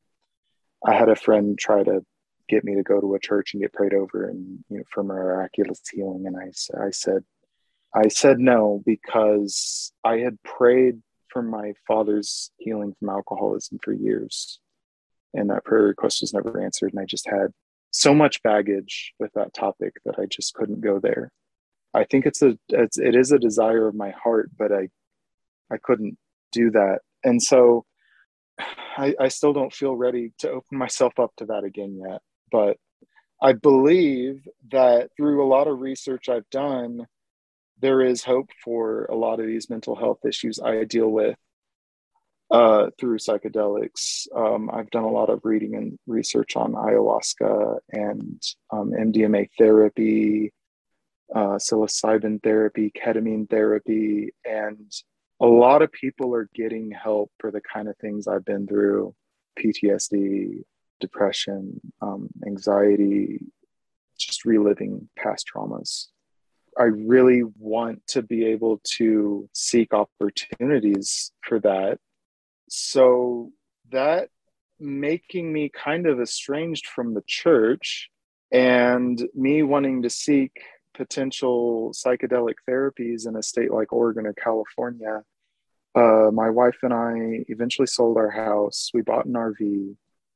We're currently living near the Grand Canyon, working at a campsite, meeting some really interesting people. Oh yeah, you do. And when you meet people who Yeah. travel by RV a lot, I don't do that, but I stay in a lot of campgrounds, so I'm always chatting up the person next door, and it never fails. I meet just incredibly interesting people. Yeah, totally. Yeah. So one of these couples we're here with now actually lived in Springfield, Missouri, small world, and they were part of a Unity church in Springfield that I was actually interested in before I left. So I've been having some interesting conversations with them, but I haven't really opened up to them yet. But I'm kind of in this weird phase in my life where, like, my wife and I want to find another church.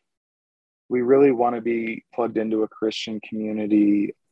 I feel like we're kind of in this phase where I don't feel like I'm leaving Christianity. And I feel like a lot of people, or maybe I'm just self-conscious, but I feel like people view me that way. But I'm really kind of taking a break and rethinking through some things and trying to figure out where I am with this stuff. Because of the spiritual transformation I went through, I started butting heads with people politically, big time. And a lot of that had to do, and this, again, everything I talk about goes full circle to something else I said previously, that song of Duality by Slipknot. I started realizing that the way my brain works is I view everything as dualities. There's this side and that side to everything in life, every concept in life. And that's kind of just a truism of the universe, but that's also the way my brain works. And I started realizing that a lot of my viewpoints were really one-sided. And I Well, started because you felt like you had to take a side. You had to Yeah, choose one or the other. yeah, exactly. It was like I started becoming really aware of how a lot of people around me were using language in a way that was like, you're in or you're out. And I really didn't like it. And, again, like, I don't know if these effects that mushrooms are having on me, I'm not making a judgment call on like whether they were wonderful or not, and whether they're actually producing positive results in my life. I think they are, but I also have to be honest with myself that I could be deceiving myself. I don't know. And these are things I'm struggling with right now. These are all reasons why I stopped writing my blog. I was like, I don't know if this is good. I don't know if I should be sharing this. But the most recent mushroom experience I had, again, I drank about 4 grams of mushroom tea. I found out that making it into tea makes you not get nauseous. So it's a more pleasant experience and there's less body discomfort. And I got into a conversation with my wife during this trip that I really have a heart for helping people understand that these plants are, in my eyes, kind of a spiritual food or medicine for the soul, if you will. At least they can be used that way. I feel like it's a really good tool if you have a spiritual problem to address it with a spiritual tool. And I feel like us as humans together, we need to understand these compounds better and respect them more. And part of my views on that is we as you know, scientists, atheists, people that are in control of these things, we like to take things in nature and synthesize them and concentrate them and turn them into things that can be sold and Commoditized, yeah. commoditized, unfortunately. And I'm really concerned about that because of the research chemicals I've experienced. Because of my experiences with pharmaceuticals, I don't trust the FDA approving these drugs. And I'm actually worried that people are going to start making a lot of weird new drugs in the world. Things like fentanyl. Well, I don't I think, the pharmaceutical industry doesn't have a spiritual nest for you to integrate your experience of their compounds. It's not like you take mm-hmm, Ritalin or a vaccine or whatever. People aren't concerned about like your spiritual condition when using no, those things. But no, this is introducing a whole different level of effects and expectations, right. and there's no place for people to land. And the experience you're having with trying to feel at home in a Christian community and having so much difficulty Mm-hmm, with that, I've met dozens of people who feel exactly the way you do in that regard. okay. And so you're not alone. I guess in some ways, I'm fortunate that my psychedelic experience was limited to my youth. And so then I just kind of like embodied, a normal Christian lifestyle for like 20 years and Okay. then began to reconsider these things. So it's like I was already nested in, a very cohesive Christian communities. And then I came back to these things through a lens of love, concern, investigation, and Mm-hmm. so I guess to some degree, I'm shielded from that level of like reintroduction. I'm not like reintroducing myself to a Christian community. Mm-hmm. I exist in one. So yeah, there's a lot of challenge for people in your situation because this is very Yeah. front of mind to you. But any Mm-hmm. community you Mm-hmm. come into, at the very most, they're probably just going to view it as a very peripheral third rail kind of issue, even if they don't Right. have a negative connotation. It's going to Right. be almost impossible at this point in our lives to find a Christian community that's like a functional, active church like experience where people are going to be Right. like, Where they're so passionate about Christ and then at the same time open to these things. yeah, I think it's going to be a little while. So It will. we have to navigate that land in a way that still preserves, our interests and our integrity while balancing that with the expectations of society. And Yeah. it's a challenge. Yeah. I totally agree. So I was on this whole thing about duality. And then I was introduced through Rob Bell to Richard Rohr. And I read Richard Rohr's book, The Universal Christ. Just that word universal is alarming to people where I come from, because that's not okay. Universalism is not accepted. But I had heard Rob Bell talk about the Christ consciousness concept. I had also heard him talk about this concept that there's a, like, I don't want to get into that one yet. I'm going to stick on duality because I'll get too side rail. So Richard Rohr talks about non-dualistic thinking. And he also kind of makes an assessment in this book about Eastern philosophy and kind of compares and contrasts it to Western philosophy. Makes some interesting ties about Buddhism into Christianity and Catholicism. Makes some interesting pros and cons, basically, to Catholicism and Christianity. He's Catholic, or at least was raised that way. Talked about mysticism a lot in his book.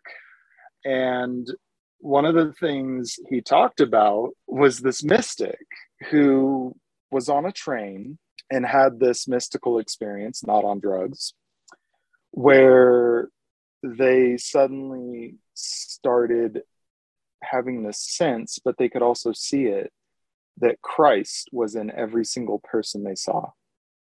Didn't matter who it was. Every single person that walked by, they saw Christ in that person.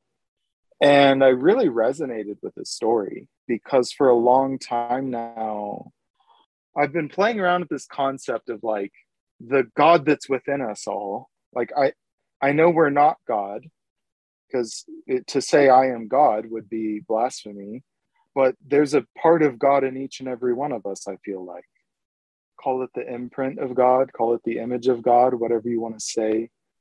So these are some other issues I've been struggling with, because I was traditionally taught that, you know, there's people who have Christ and there's people who don't have Christ. And that's never settled well with me. And when I read this book, I was just like, it was, again, like I was talking about before, with someone giving language to something I felt like I already knew, but I couldn't put words to it yet. What I've come to understand is what I call deep knowing. And again, I can't explain this stuff. I don't understand it. I've had so many things happen in my life where I just knew something and I could not explain how I knew it. And then it would be confirmed later. And I was just like, wow, that's interesting. So this started affecting how I conduct myself in the world, how I treat people and see other people. I started having less of a judgmental attitude towards people right out of the gate, and like just perceiving, like reading a book by its cover and just perceiving what I wanted to perceive out of people, and being more like approaching all people as if, this is going to sound weird. I actually pulled this idea from rap music. I'm very, very into hip hop music now. I've moved away from the metal scene mostly. I'm now into hip hop. Most of the artists I listen to are into spirituality or some form of psychedelia. But I also like to educate myself about what's going on in the world of racial tension. So I started picking up on this concept that comes from a rap group that I like, where everyone within the rap group, it's actually kind of a Muslim concept. They talk a lot about mathematics and they call each other God, because the Black Muslim believes they're the original Hebrew and that they are king and they are the original Israelites. I started picking up on this stuff from rap music, and they call each other God. They would walk up to each other and say, "What's up, God?" And I didn't start doing it, but I started doing it in my head. And I got to the point where I could not see God in other people. It didn't matter who it was. It was just like, or whatever. I was just like, I could be having a conversation with someone and see Christ or God in them. And it just started changing the way I interacted with people, even changed the way I interact with my own dog, because my dog has behavioral problems and pisses me off sometimes. And, you know, I have emotional outbursts, but I feel like now that I've been using psilocybin, I'm just like so much more aware of deeper spiritual things. But it's also because of things I'm reading, things I'm confirming. But again, all this stuff makes me feel at odds with the tradition I come from. the tradition that I came back into, that brought me back into the fold as a prodigal son. Well, all those people that you're interacting with, for better or worse, they're carrying that same baggage that you and I were brought up with. The Yeah, duality, the us and them. yeah. We're this church. We're not like that church across the street. Most of Mm-hmm. them aren't even Mm-hmm. going to heaven anyway. So, you know, Yeah, and so yeah. what helped me is just being compassionate with all my fellow Christians, because Right. they, and it's not that I'm more enlightened than them. Maybe I am. I'm not. Exactly. I'm No, not I making don't that think that judgment. either. They just haven't been able to step back enough to see that we're all struggling with the same things. We're all, Mm-hmm. once we get beyond basic survival, then we start struggling with psychological and spiritual concepts. And so we're going to try to Right. vet everything. And then when we enter into a group Mm-hmm. where everybody kind Mm-hmm. of centers around central ideas, it is impressed upon us. We have to buy into those ideas to be a part of the group. And so then that reaffirms Yeah. all that duality again. And it's like this Yeah. self licking ice Yeah. cream cone, as they call it, just repeats. And Yeah. then we do the same thing to our children. We teach them the same. And so Yeah. So such a my challenge. goal with what I'm trying to do, and the reason I want to just come out and say all this stuff on a podcast and just get it out there, is so that I can start writing about this stuff again and working it out again. Because I've been feeling stuck for about the last year and a half after I stopped writing. I wrote about that whole story about my father and all of his crazy, wild experiences. And then that was the last thing I wrote. Another thing is, right before my wife and I got married, my father passed away from ALS at the age of 65. And before he passed away, I was going through some really just horrible things where I was angry, and I was verbally telling people that I hated my father. And my father at one point asked me for help. Um, and I said no, because I felt like I had boundaries that I needed to keep. But it broke my heart to say no to him. And that was the last time I really had a conversation with him. He was with a third wife who he had divorced, who then came back to take care of him because she cared about him. He was really, really selfish at this stage in his life, and all he really could think about was himself. He had a plastic tube going into his stomach because he couldn't swallow anymore. The ALS started centrally instead of in the arms and legs like it did with Lou Gehrig's. He's the one that raised awareness of ALS, the baseball Mm-hmm. player Lou Gehrig's. Right. So with him, he started with his legs and his arms failing first. My father had some weird reverse ALS where it started in his lungs and his throat. And so the first thing to go was his ability to speak and swallow. So he had a tube in his stomach. Um, his third ex-wife, weird saying that, called me one time and told me that he was pumping liquor into his stomach through the tube. And she was asking me to help her with the problem. And I was like, I can't believe you're calling me and asking me to help you with this issue when I'm the one that had to grow up under that kind of trauma and abuse as a child. And so when my father and her were asking me to help them, I said, no, you're where you need to be. You kind of dug your own grave, and you're where you're supposed to be with the person that you're supposed to be with. And she's agreed to take care of you till your end of life. And I'm going to leave you like that. So that was kind of the last communication I had with my father. And he passed away right before our wedding.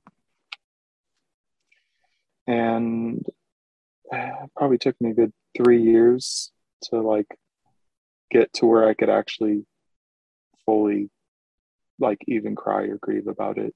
There was just so much stuff tied to that when my uncle first called me and told me he passed, I could not emotionally process it yet at all. But in my father's death, I feel like it's allowed me to explore these things more. I'm retelling my father's story and I'm retelling my own story with a focus of how God intervened in our lives and protected us. I've never experienced supernatural healing like my father did, but I do think I experienced supernatural protection multiple times. I've had many things happen in my life where I realized I should be dead or in prison. And God has protected me from so much. My mind is still intact with all the self-abuse I went through with alcoholism and things. And that's kind of the basis of my what keeps me moving forward with my faith and my desire to be part of the Christian experience. Well, it's breaks my heart to hear, about your father's passing and your experience Yeah, with that. But I mean, for what it's worth, I think you did the right thing with your boundaries. I mean, yeah, obviously, the only help you could have been provided at that point would have been just your physical presence. There was mm-hmm. not anything you could do to resolve the situation, and you know you had to protect and preserve your own sanity and your own Right. spiritual health at that point. But and even though I'm sure that, it's still probably it's hard to find closure with that kind It of is. um, I And sympathize that's, with that. I feel like I'm finding closure in telling his story because he never got to tell it. Yeah. He was never listened to by the people in his life. He would try to talk about a lot of these things, and people would um, not listen to him or shut it down. Mhm. And I feel like now that my father is passed on and in a better place, and I know he is, I'm better able to deal with these things and heal and move on. Well, we're fortunate, in the way that he Yeah, was not, because we are able to have this conversation across, yeah, hundreds of miles away, and yeah, there's totally, thousands of people waiting to totally, listen to what we have to say about it. exactly. And that, I'm so excited that I'm finally able. Thank you so much for this opportunity. You also said in your outline you wanted me to talk about where I'm going with my future, and I kind of already talked about what I plan on doing with my writing and retelling my story and my father's story. But the God is moving in big ways right now in our lives. I know He is, and the VA is helping me get back into school. I'm gonna go to college for back at UCR, where I met that guy that reintroduced me to psychedelics. I'm going back to that college to become a mechanical engineer, that's awesome. and I love bicycles. Bicycles have, in my opinion, saved my life because of dealing with mental health. It's riding mountain bikes and gravel bikes are like, to me, it's like my spiritual practice. I think Jesus had a spiritual practice with carpentry. And for me, it's building and writing and designing bicycles. And I want to learn how to design things that will help other human beings in the future who deal with similar things I do find that escape into nature that has been so healing for me. And having worked in physical therapy before, I kind of have some ideas of like making adaptive equipment for disabled veterans to be able to ride bicycles. So That is it's an kind of a big incredible, passion of mine. noble Yeah, endeavor. That yeah, I can only imagine the passion of something like that being stripped away from someone, and mm-hmm. then someone engineering something that Yeah, restores that opportunity back to them again. yeah, That's a beautiful goal. yeah. I was working in a bike shop not too long ago, and I sold a bike to a guy that was missing an arm from a motorcycle accident. He said he hadn't touched a bike in 10 years, and I helped him adapt things over, communicate with mechanics to get the bike adapted to him to ride it with one arm. So Awesome. Yeah. Well, So Trevor, that's where I'm going. I feel like God is turning so many things around in my life and restoring things and allowing me to use my gifts and talents to do good in the world instead of destructive things that I did as a youth. So that brings me to death and resurrection. And that's a saying I picked up was it's not that it happened, it's that it happens. And I've applied that to a lot of things in life. So death and resurrection, it's not that it happened, it's that it happens. Not only to Jesus, but to each and every one of us. I have been through death and resurrection multiple times in my life, I feel like. And it's a process. And it's something I embrace now. I'm not confused by it anymore when I go through a phase of disorientation. And I feel like I'm more connected and grounded to my creator than ever. And I don't let those kind of things shake me as much as they used to. So it's almost like the pendulum or the yo-yo is starting to stabilize in a yeah. sense. Well, I think it begins with this right here, sharing our stories. Thank you Amen. for your courage and your Thank willingness you. to delve into your past and Yeah. Yeah. to share that with us. And I had an idea, a request, and I don't know if you're open to it, but I love the fact that you share music at the end of your episodes. mm-hmm. And I have a song from a hip hop artist that I happen to really enjoy that I thought would be nice if you could play at the end. Sure. Let's And find a way to integrate that. Absolutely. yeah, it's a song by, I'll tell you about it right now. It's a song by Mac Miller and it's called Swimming. It does have one cuss word in it. Feel free to edit that out. It will not change the meaning of the song. But it's meaningful to me because Mac Miller committed suicide, dealing with a lot of similar mental issues that I struggle with. And he's a very creative person like me. Here he was. And it's just a beautiful song. And it would mean a lot to me to share that with folks after everything I've shared here today. Sure. And I'm eager to check it out. I'm not familiar with Awesome. the song, so Okay. I'll be looking it up. Awesome. Trevor, I really appreciate you joining me and sharing your story. And I look forward to whatever you do in the future, especially if you engage on this topic, if you return to your blog or yeah. Um, And the name of it is, if anyone is interested and would like sure. to follow Leave that along, here, and we'll link to it as well. It is called journey-freethinker.blog, a travel with a God focus. It's a little bit of a play on words because free thinkers are atheists. But I really appreciate your time today, Clint. Thank you for this opportunity. All my nerves are gone and I feel at peace. And I'm so glad I got to share all that today. So that's great. Well, you're giving other people the courage to share the way God and psychedelics have influenced their lives as well. So for good or for bad. Yeah. Well, a little bit of both usually. Yeah. Well, brother, stay in touch and okay, I will. Hopefully we'll hear from you soon. Okay. Goodbye. Thank you so much. Bye-bye. Again, my sincere thanks to Trevor for joining me for a conversation. I hope that his continued perseverance gives you strength as you navigate the challenges in your own life, and that like him, in Christ, you continue pressing forward with hope for the future and a desire to make a positive difference in the lives of others. Since our conversation, Trevor and his wife have relocated near family, and he has returned to school to pursue his engineering career. Join me in praying for him and all of us as we pursue our goals in life with God's help. And please remember to support and share the podcast and subscribe so you don't miss the next episode, where we will meet another fellow Christian to share their journey of faith and their thoughts and experiences concerning psychedelics.